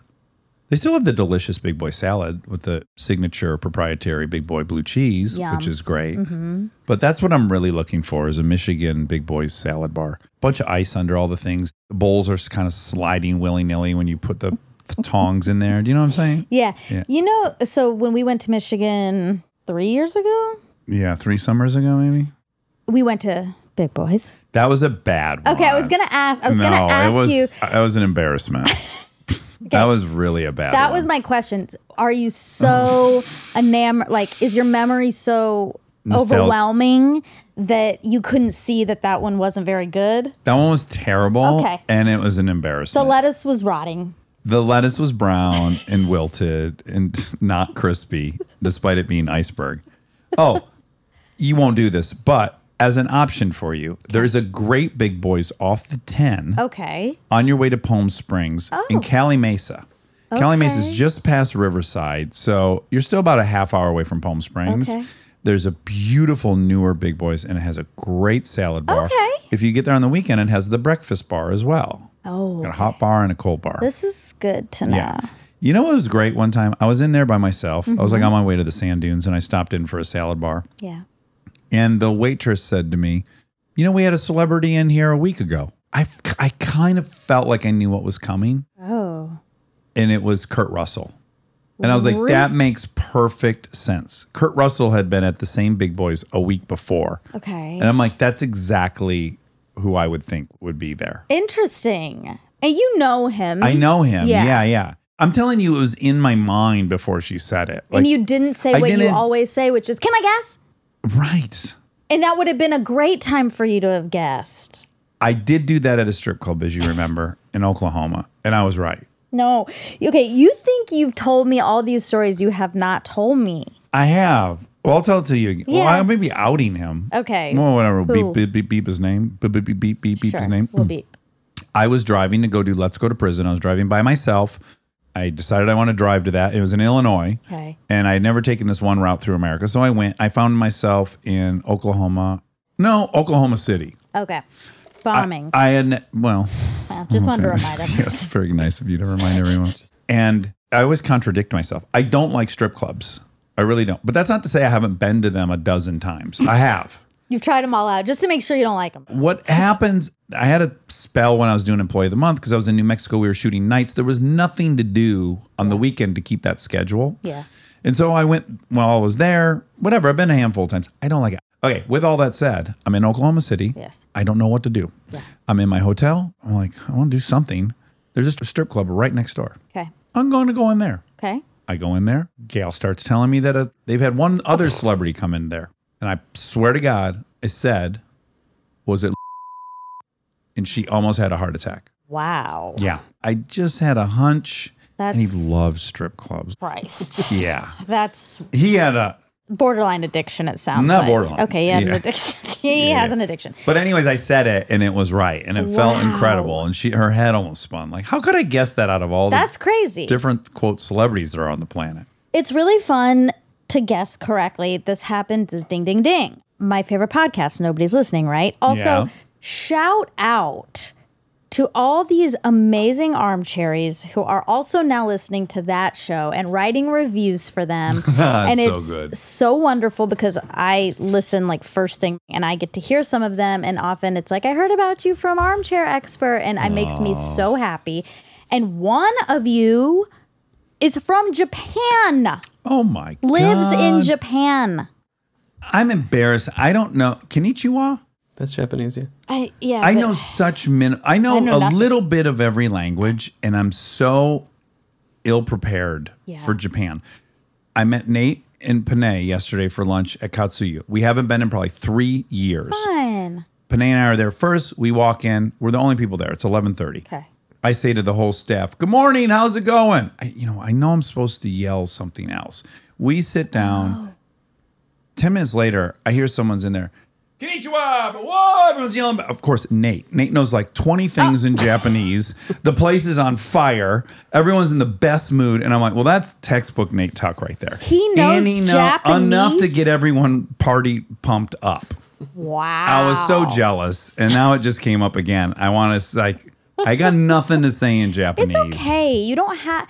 No more arigato, Mr. Arigato. See, this is why you don't need to push it because I'm just trying to remember the things I might know. I know, and I think that's a slippery slope. It is. Okay, so anyway, I was very, very excited to hear that. That made me feel so happy. We have a listener in Japan. That's amazing. And now Elizabeth and Andy also have a listener in Japan, which also makes me happy. Anyway, that podcast I was listening to, she's telling a story. Elizabeth is telling a story about she ran into somebody on a hike.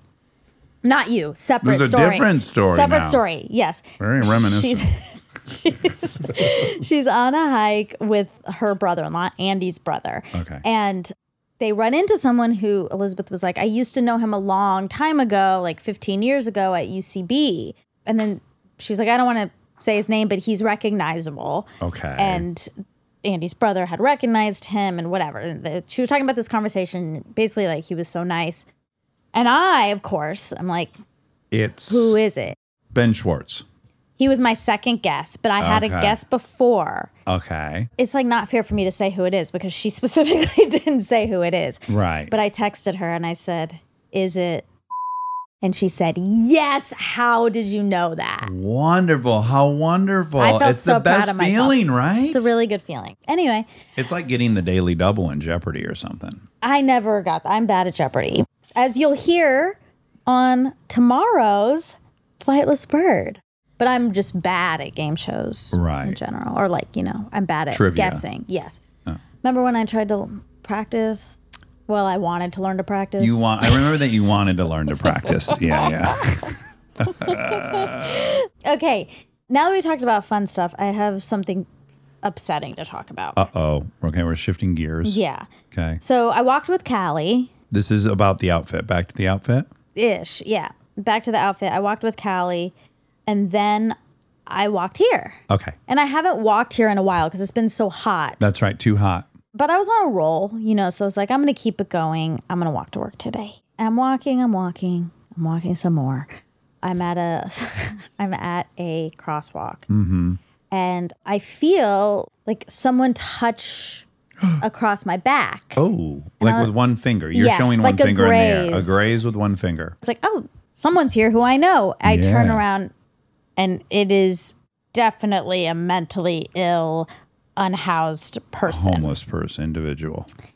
And I was so freaked out. Okay. Male or female? Male. Okay. Big or small?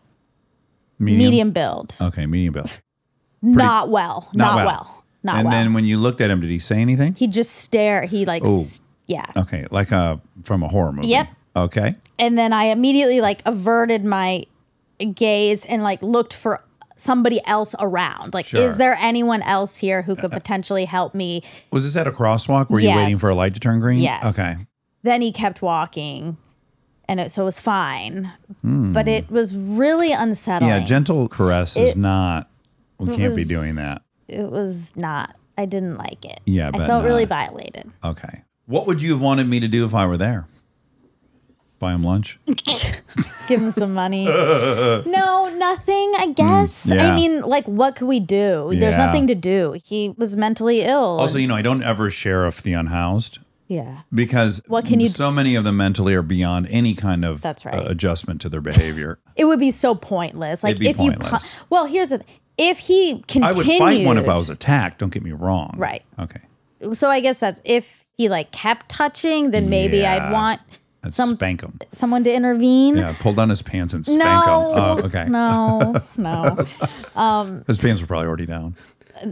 They weren't, surprisingly. Yeah. But I'm sure minutes later they were Yeah. down. And I was like, I what can't did tell he... you how many nude adults my children have seen I in Los know. Angeles. 6 years. Yeah. You're just constantly at a light and you're like, okay, I see that person's entire butt. I know. If they turn around, am I going to see penis or vagina, or they got it hiked up a little bit? Oh, nope. It's all out on display. I know. And you always see titties. Titties are pulled out from underneath the shirt. They're just on full display. I saw something really disturbing the other day. I walked by a woman who I don't know if she was unhoused, to be fair, Sure. but she was on meth, like Okay. 100%, no Yeah. question, and she was pregnant. Ooh, yeah, that's a was bummer. so, it's like a lot. Yeah. There's a lot going on in LA. Yeah. Now, that could bring me to probably way too long of a story. Tell me. So we ended up having Tuesday off. Yeah. The kids had Tuesday off. Oh. I said, kids, big surprise. We're going to do something. Not going to tell you what it is. Oh. Okay. Pop outs. Lincoln immediately didn't like the idea of not knowing what we were going to do. Sure. It's not for her. No. She likes to know what's going on, which, by the way, was kind of the point of the exercise. Oh, is I was really? hoping that she could have an experience where she didn't pick or plan or was in control and yet had a great time despite it. That was the ostensible goal. Got it. Everyone gets their shoes on. We're walking into the driveway. Already, I don't want to go hiking. No, it's not hiking. Don't worry. Okay. Well, what is it? I'm not going to tell you. Walk out of the driveway. Now we've walked past the cars. So now it's clear to them. We're not driving. Why aren't we driving? Oh. We're walking. Just everyone relax. We're just walking. Okay. Get about halfway down the street. We're now only 400 feet from the house, and the show's over. Lincoln's like, I don't want to do this. Where are we going? What is this all about? She's anxious. She's very anxious. And I make one half-hearted attempt to get her to buy in to the surprise. And then I surrender. I go, okay, do you want to know exactly what we're doing? Yes. I go, okay, I'll tell you. Please don't tell Delta. There's an aside. We're going to walk to the subway. We're going to get on the subway. We're going to go downtown. We're going to walk around downtown. We're going to see all the fun things downtown. We're going to eat at a favorite restaurant of mine. And then we're going to ride the subway back. Fun. She's not pumped on that. It's too hot to walk there. I don't want to ride a subway. I don't, blah, blah, blah. Okay. But we get her to go. And we get on the subway. Mind you, half of my therapy session just now was about this topic. So I try to give you the Reader's Digest. Okay. Get on the subway. It's the subway. Yeah. So there's interesting characters. There's all kinds of different characters. There's also super nice people. We start talking to this nurse who works at Cedars-Sinai. She takes a 2-hour commute from like Gardenia or something crazy. Which she likes to do because they give her $50 a week if she rides the subway. Oh, wow. She has a car. She digs it. Awesome. Who gives her $50? The hospital? Cedars-Sinai. Yeah, I think instead of driving, if you it's an incentive. Wow. Yeah, pretty cool. Okay, cool. She liked it. She listens to podcasts, not ours. She'd never heard of ours. Yep. Again, Lincoln's not loving it. She's already in a bad mood. And so here's where all my issues come in. Now I get convinced myself, like, well, she's now got a story that this sucks. And no matter what happens, it's going to suck. She's only looking for stuff she doesn't like. Right. And I'm getting frustrated by that, but also trying to just accept that and surrender and blah, blah, blah. Yeah. We get down to downtown LA and we get off at Pershing Square. Now, when you exit the subway at Pershing Square, it's all right there. Like you're in the thick of it, right? Boy. How long is the ride? Sorry, I'm just curious. No problem. It's like a 15-minute ride. Okay. Get off, and now there's a lot of activity, Yeah. We're immediately in the jewelry district. That's kind of cool. We're looking at the windows at all the diamond stuff. And now she wants nothing to do with this. I don't want to do this. I hate this, blah, blah, blah. So I have an aside with her. Do you want me to have Carly come pick you up? Oh, wow. You can do that. But we're going to continue on this. Yeah. But I can have Carly come pick you up if you want. This is one of these life decisions. If you quit now and you go home, next time we go downtown, we probably aren't going to invite you because we know you don't like this. So just make the decision knowing that it's going to inform how you get included or not into something like this. Interesting. It's kind of like the conversation you had with me about shrooms. About shrooms. Yeah. You're on this trip. You can like it or not. Yeah. So she soldiers on. They want to stop at a fruit stand. Yeah. Their attitudes improve. We make it to Bodega Louie. Have you ever eaten there? Oh, I love it. It's the greatest. An amazing desserts display. Yes. Macaroons, everything. Yeah, it's marble everywhere. It's so great. Yeah. Sit down, great meal. Well, now the girls are in a great mood. Why? Because we're with all the other rich people again. Oh, wow. It's air conditioned and it's nice. And it's pretty in there. It's colorful. Yeah. It's- No one in there has got their titties They feel out. safe in there. Which is his own line of triggering for me. It's like, oh, see, they're already infected. Like they're super comfortable here because it costs a lot of money to be here. Yeah, I'm this freaking is out. tricky. Yeah. I know. So then lunch is concluding, delicious lunch. And Ling's like, I saw a park by the fruit stand. I want to go play in the park. I go, okay, but that's right next to the subway. I want to take you to LA Live. It's so fun to look around at all this. You could see the 2 stadiums that we have down there. No, I don't want to go anywhere. Another round of battling. What if I look up a playground on the way to LA Live? Whatever. Finally, I surrender. I'm literally saying the serenity prayer in my head. Like, God, I can't remember the serenity prayer. Grant me serenity, accept the things I cannot change, the courage to change the things I can, and the wisdom to know the difference. So I'm like, is this one of the times I push her, or do I ruin every, I don't want her to be scared. Yeah. Anywho, we make it back to this playground. They play for a minute. I'm really lamenting, like, this didn't go at all as I hoped, and I don't really know why I feel so, it's so complicated. My feelings on this, I'm disappointed, I guess, in Lincoln a little bit.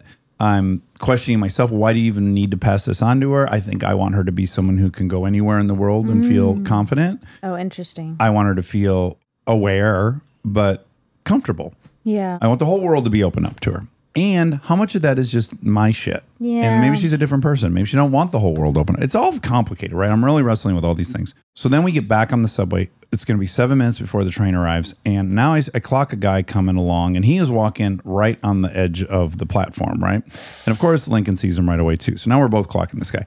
And I pretty quickly realize, oh, this guy's hustle is he looks into the down onto the tracks, and people who've dropped things, who of course are not going to jump onto active tracks to get it. That's his hustle. He goes and gets shit.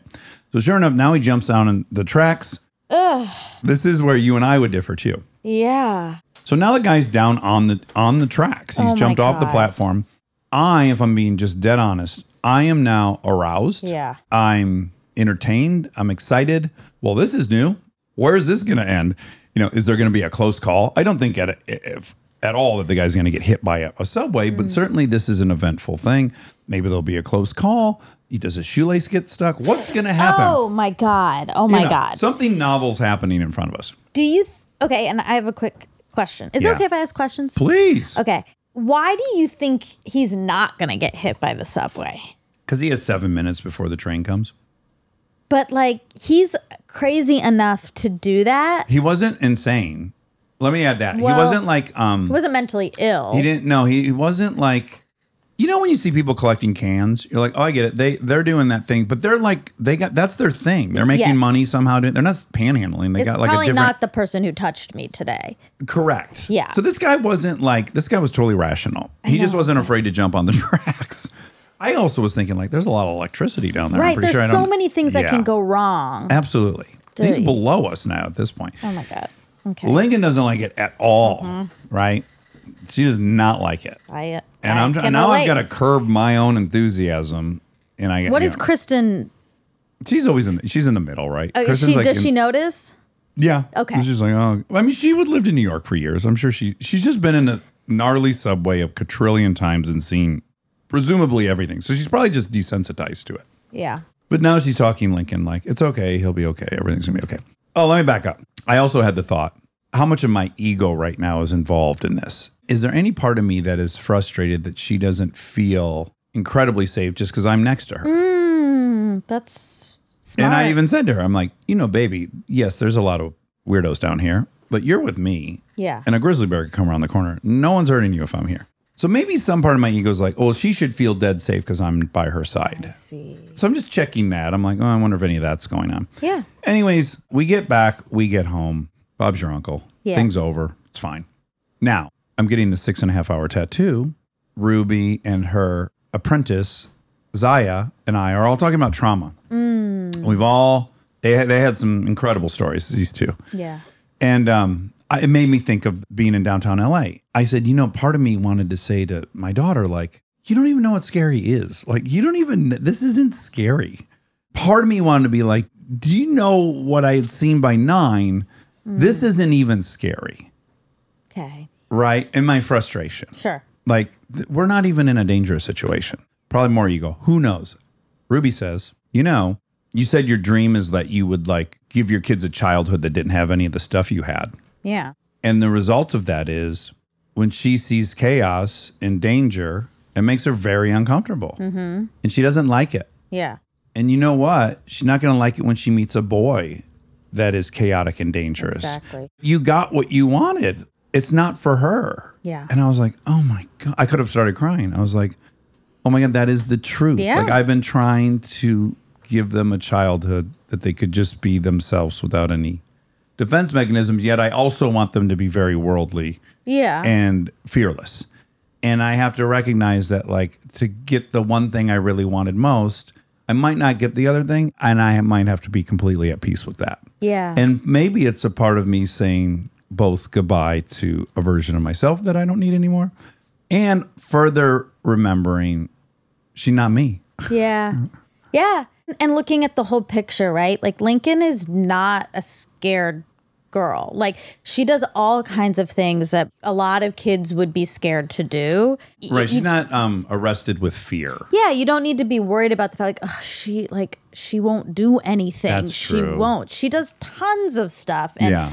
She doesn't want to mix elbows with. Yeah. And like, who crazies. Does? Who, I mean, some people do, but me, I like you it. do. Yeah. But her not is actually it's a healthy thing. Yes, that's I think what Ruby Yeah. gave me the perspective of like, Yeah. this is the result of her not having seen a bunch of violence. This Yes. is, you know. And I will add, because she's a girl going to turn woman, things are more dangerous to her just inherently. They will be in life than they will be for you. Yes. I mean, certain situations. Well, that came up in therapy today.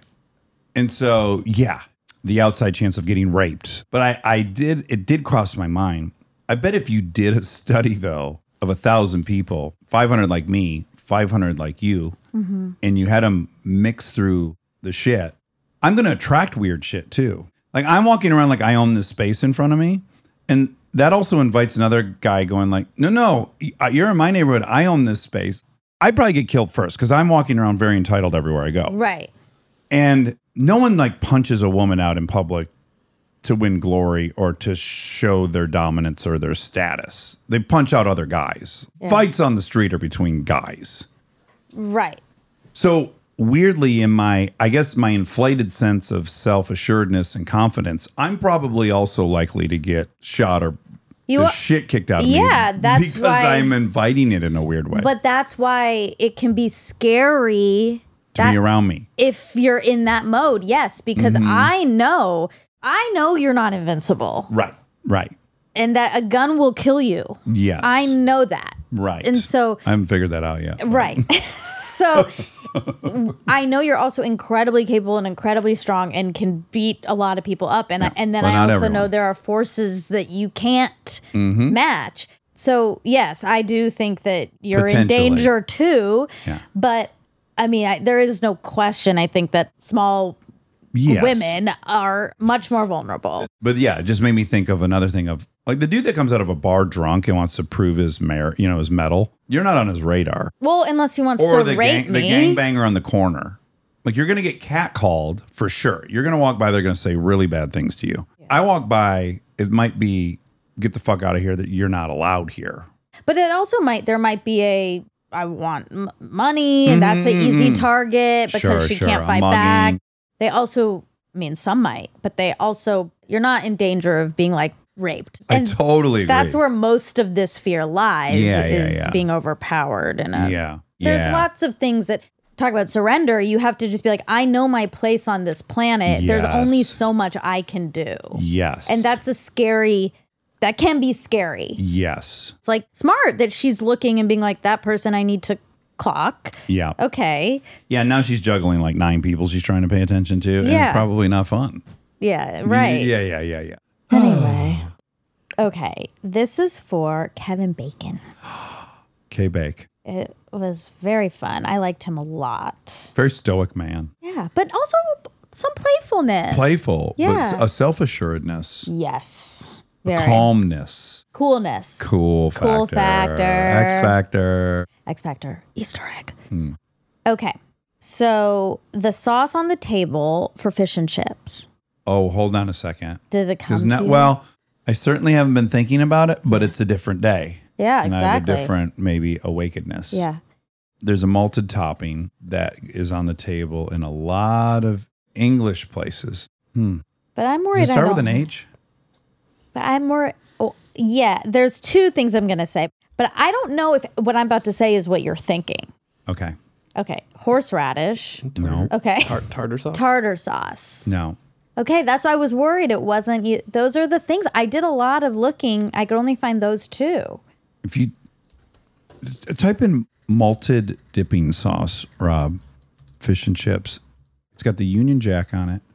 This is a brand you're looking for? Yeah. Oh, it's a brand? Oh, God. I think it starts with an H.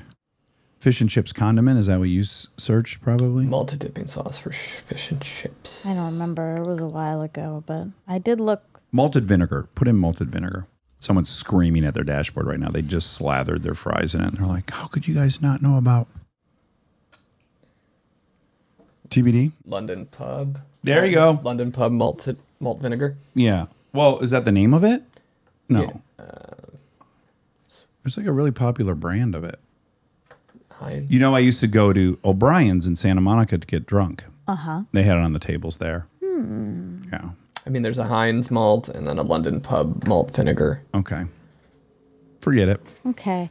Now we talked for a second about cutting, and then does your body release a little bit of its own opiate? I think we have talked about this before, but we'll talk about it again. My research says that your body has its own pain management using hormones called endorphins. Endorphins manage physical pain as well as emotional. When someone cuts, endorphins are released and helps cover up the emotional and physical pain. It will make you feel better for a few minutes and then you will crash again. Eventually, your body will build a tolerance to it and you will have to cut deeper and more frequently and more cuts at one time to get the same effect as before. Diminishing returns. Yes. Danger, danger, Will Robinson. The name of the cute boy in Euphoria. Oh, the singer. Yeah, the singer. His character name is Elliot, Oh, okay. and his real name is Dominic Fike. Ugh. We loved so him. sexy, right? Yes. Would you loved love him. to sex him? How old is he? Yeah, I was gonna look up his age for Yeah, you. let's find that out before I answer. You're very young. Dominic Fike. I am? Yes. Thank you. I'm not. Like you're 35. You could bang a 20-year-old. There's no shame I'm there. geriatric pregnancy. No. I am geriatric Oh, pregnancy. and like a chart? Yeah. 26. You could. Oh, yeah, bang that's him. fine. Yes, I would. Yeah, okay. Now you're Born back. in No, 95. that's my brother's age. Well, it's not. You're not going to have sex with Younger your than- brother. We're talking about Ew. Zach. What was his name? Elliot. Well, Dominic Fike. Dominic Fike. That's a cool name. It is. You're a Yeah, new lover? loved him. Loved him. Oh. Would you want him to sing to you, or you'd be nervous he'd look at you while he was singing? Oh, good question. I think he'd be good at not looking at me. You think so? Yeah, like when he sang to Rue, he wasn't looking at her. I think he was. I loved it. Whatever he did to Rue, do to me. Loved it. Wasn't Would it be wrong? How old is Zendaya? She's older, I believe. she's What's your ruling on me having sex with Zendaya? no, Too young. 26. that's young. 21 years younger than me. That's rough. Okay, so the verdict was you could definitely have sex with Dom. And And Tom Zendaya's a Holland. no-no for me. That's ridiculous. Don't you I'm going to let you decide that. She's of age, but I'm at a hotel. I'm single. yeah. Okay. Yeah. I'm at a hotel in London. I'm having dinner by myself at the hotel. I look at the table next to me. It's Zendaya. We start chatting. We have a really good time. She moves over to my table. Sparks are flying. It's really fun. This is key. She would love to have sex with me. That's key. That's hard to is believe. Definitely key. That's key and hard to believe. But in this scenario, It's very consensual. we're both in town for like 2 days 'Kay. and we're lonely. And she's like, do you want to come up to my room? And I go up to her room and we make love. Okay. And then that's that. Okay. I think that's fine. Okay. What do you think? What's your verdict on that one? I think if she wants to, of course. Right. But do you think ethically for me, I should go like, well, this person's too young? No, I think it's if you are of age, Yeah. But not 18. I can't have sex not with an 18. No. No. There is a power imbalance that does have to be taken into account. I mean, other than like the generic power imbalance of you being an older man, she has a ton of power in this Zendaya. country, Yeah. in this world. That's right. She's a powerful woman. I love powerful. her. Me too. Love her. Seemingly confident and knows herself. But yes, she would have to make it very clear to you, Yeah. like, I want to do this. Yeah. I've never and- been with a super old man. No. Can't wait to tell my buddies about this that I bagged an old timer. No, that's not what happened. okay. But yeah, it's nuance. You can't just It say is. 18, 26 is because another 26-year-old, I might say I don't think that's ethically right. I agree. But I'm with you. For her, but I yes. think for her, it's okay. I do too if she is Initiates down. it. If she initiates Yes, is yes. good. Yeah. Yeah. Yeah, actually that is good. I don't want you to initiate and then for her to consent. I want Right. her to want it so bad. Yes. That she's willing to listen to me cough in the morning and bend over like where my back hurts every morning. Are you Like, gonna all the sleep old people over? stuff. I'm just for the sake of a punchline to this story. Okay. Yeah. So she's got to hear me. Well, she's got to like listen to me futzing in my Are you gonna fart in bed? Well, hold on a second. Before I even fart in bed, which is likely, I'm gonna futz around with my Dob kit for my intake breathe strips, right? So I can put it on my nose so I don't snore. Right? I'm gonna try to be considerate. Okay. So I'm gonna come back and I'm gonna have this weird thing she's never seen on one of her young lovers. this big contraption on my nose. And then I have a handful of tissues, which I do in every hotel room. Is I take, there's not Kleenex next to the bed, so I bring it from the bathroom over to the bedside table, the nightstand, so that I can blow my nose 6 or 7 times a night. And then in the morning, I'm going to wake up and I'm going to be coughing and clearing my throat. Yeah. And I'm going to get out of bed and it's going to be like slow moving. And I'm going to bend down and crack my knees like I do. And then squeeze my knees into my chest to loosen up my lower back. You're going to brush your teeth and you're going to gag. I'm going to gag. Yeah. The harsh light of Rob daylight is is making coming. the worst face right now. He's so disgusted. Make sure you check your DMs after this episode. Yeah. The harsh light of day is going to hit. Yeah. And she's going to be like, this guy is old. Yeah, I think maybe you just leave after the lovemaking. Okay. That's the easiest. Yeah. What if she's in my room? Yeah, don't kick her out. Can't do that. Maybe you should ask her, do you want me to stay? And it comes with all of this. Right. A CPAP machine. Yeah. I don't have that yet, but. And you can let her decide. Right. Anyway, okay. Oh, also, I got a journal in the morning. Like, don't talk to me for the first 40 minutes I'm awake, because if I don't journal, I'm going to fucking relapse and disappear into the London streets. That's another thing you need to know. Also, I got to call my children and be on FaceTime with them for a while. No, in this scenario, No, you're I'm single. Yeah. But I'm also a little pathetic. If I'm 46 and I don't have kids and I'm... No, don't say that. Okay. That is not true. If you are 46 and you don't have kids, it doesn't mean you're pathetic. If you are 46 and you don't have kids and you don't have an ex-husband, it's not pathetic. I'm not special. It's everyone. I think if I, at 46, as a male actor, have never been married or been in a long relationship or have kids, it's pretty clear what I'm all about. I don't think it has to. I really Okay. don't. I think having kids just to have kids Well, or and the long-term partner thing, we got to add that. okay, or having a long-term partner just because it's like something you're supposed to do doesn't mean anything to me. See, for you, it's just a complete apples and oranges. For a guy who's been an actor for 25 years, who's been fucking and is still single at 46, I think there's a level of patheticness to it. I really do. You're not single because you love running through men. No. It's not pathetic at all. But I think most 46-year-old actors that have had my life still have never figured it out. It's a little pathetic. But maybe they don't want a long-term partner. That's okay. Having is a okay. relationship is not for everyone, I don't think. I don't either. And I I'm think talking that's- percentages here. So I'm thinking Okay. like, look, I know a handful of older actors that never, ever had a girlfriend. The ones I've known have not been because they love doing the crossword puzzle by themselves in their house, in their own space and all that stuff. They're fucking a ton of women. A ton of women think they had a relationship with the person and they didn't. I mean, look, that's all bad. But that feels different to me because is it okay to decide that you don't want to be committed to someone for life? But you can still have, of course, you can still have sex and have fun. Yeah, and yeah. Can you decide that for yourself? I think yes. I think men can too. I mean, I definitely think women can. Yeah. But I think men can. Like, I'd rather a man be honest about that for himself Right. than be like, I guess I'll do this thing I have to do and then not really be happy. Like, Well, I don't wouldn't know. want that for anyone. Yeah. So Yeah. I just think people are I different. just think it'd be a little bit of a red flag if you want to date a guy and you were having dinner with him and he was 47 and he had never had a girlfriend for more than a couple months and you wanted to date him. They've shown you the proof. They have 47 years of showing you they're not going to be in a real relationship. That's interesting. I don't know. I don't know either. I can't wait because I offend people all the time on here. I've never heard from 47-year-old perpetually single dudes. This could be fun. That are famous. That are famous. I guess what I find interesting is you're excluding people who've been divorced. No, I mean, I would include, oh, yes. I think if you've been divorced, that's good. Right. But that to me is no different.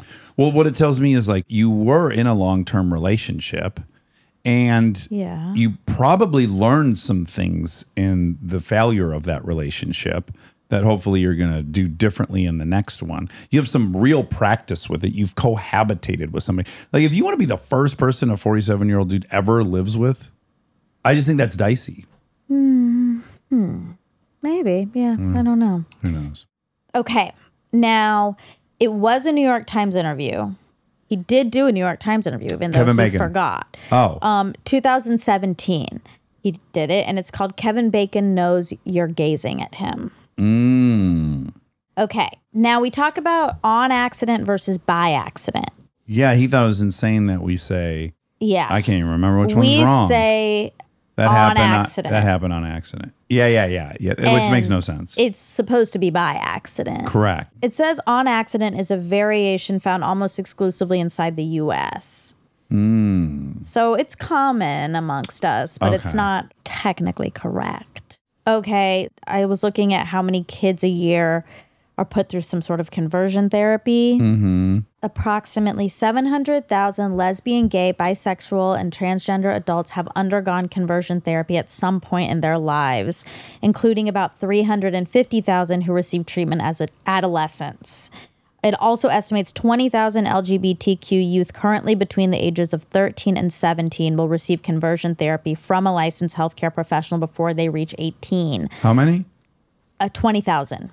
Currently. Oh my gosh. And approximately 57,000 will be subjugated to the controversial practice from a religious or spiritual advisor. Oh boy. Yeah. Yikes. That's crazy. It feels medieval and it feels like it stopped happening in the 80s, I know. but that's nuts. I know. That's it.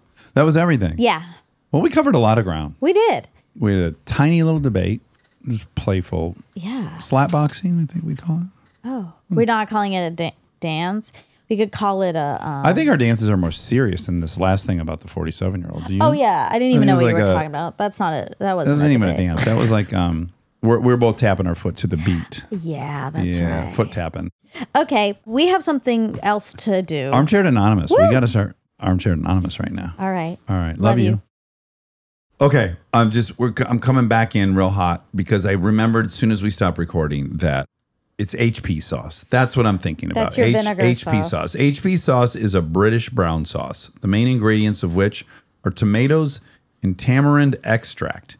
It was named after London's House of Parliament after making its first appearance on British dinner tables in the late 19th century. It's the 1800s. HP sauce went on to become best-selling brown sauce in UK in 2005 was 73.8% of the retail market. Ooh. So I thought it was dominant. I was surprised that didn't come up. Oh, and it's owned by Kraft. It's Kraft Heinz Corporation. Okay, and you were right about H. I had the job. H part right. So HP, if you were screaming at your radio, of course, HP. HP. Love you. V.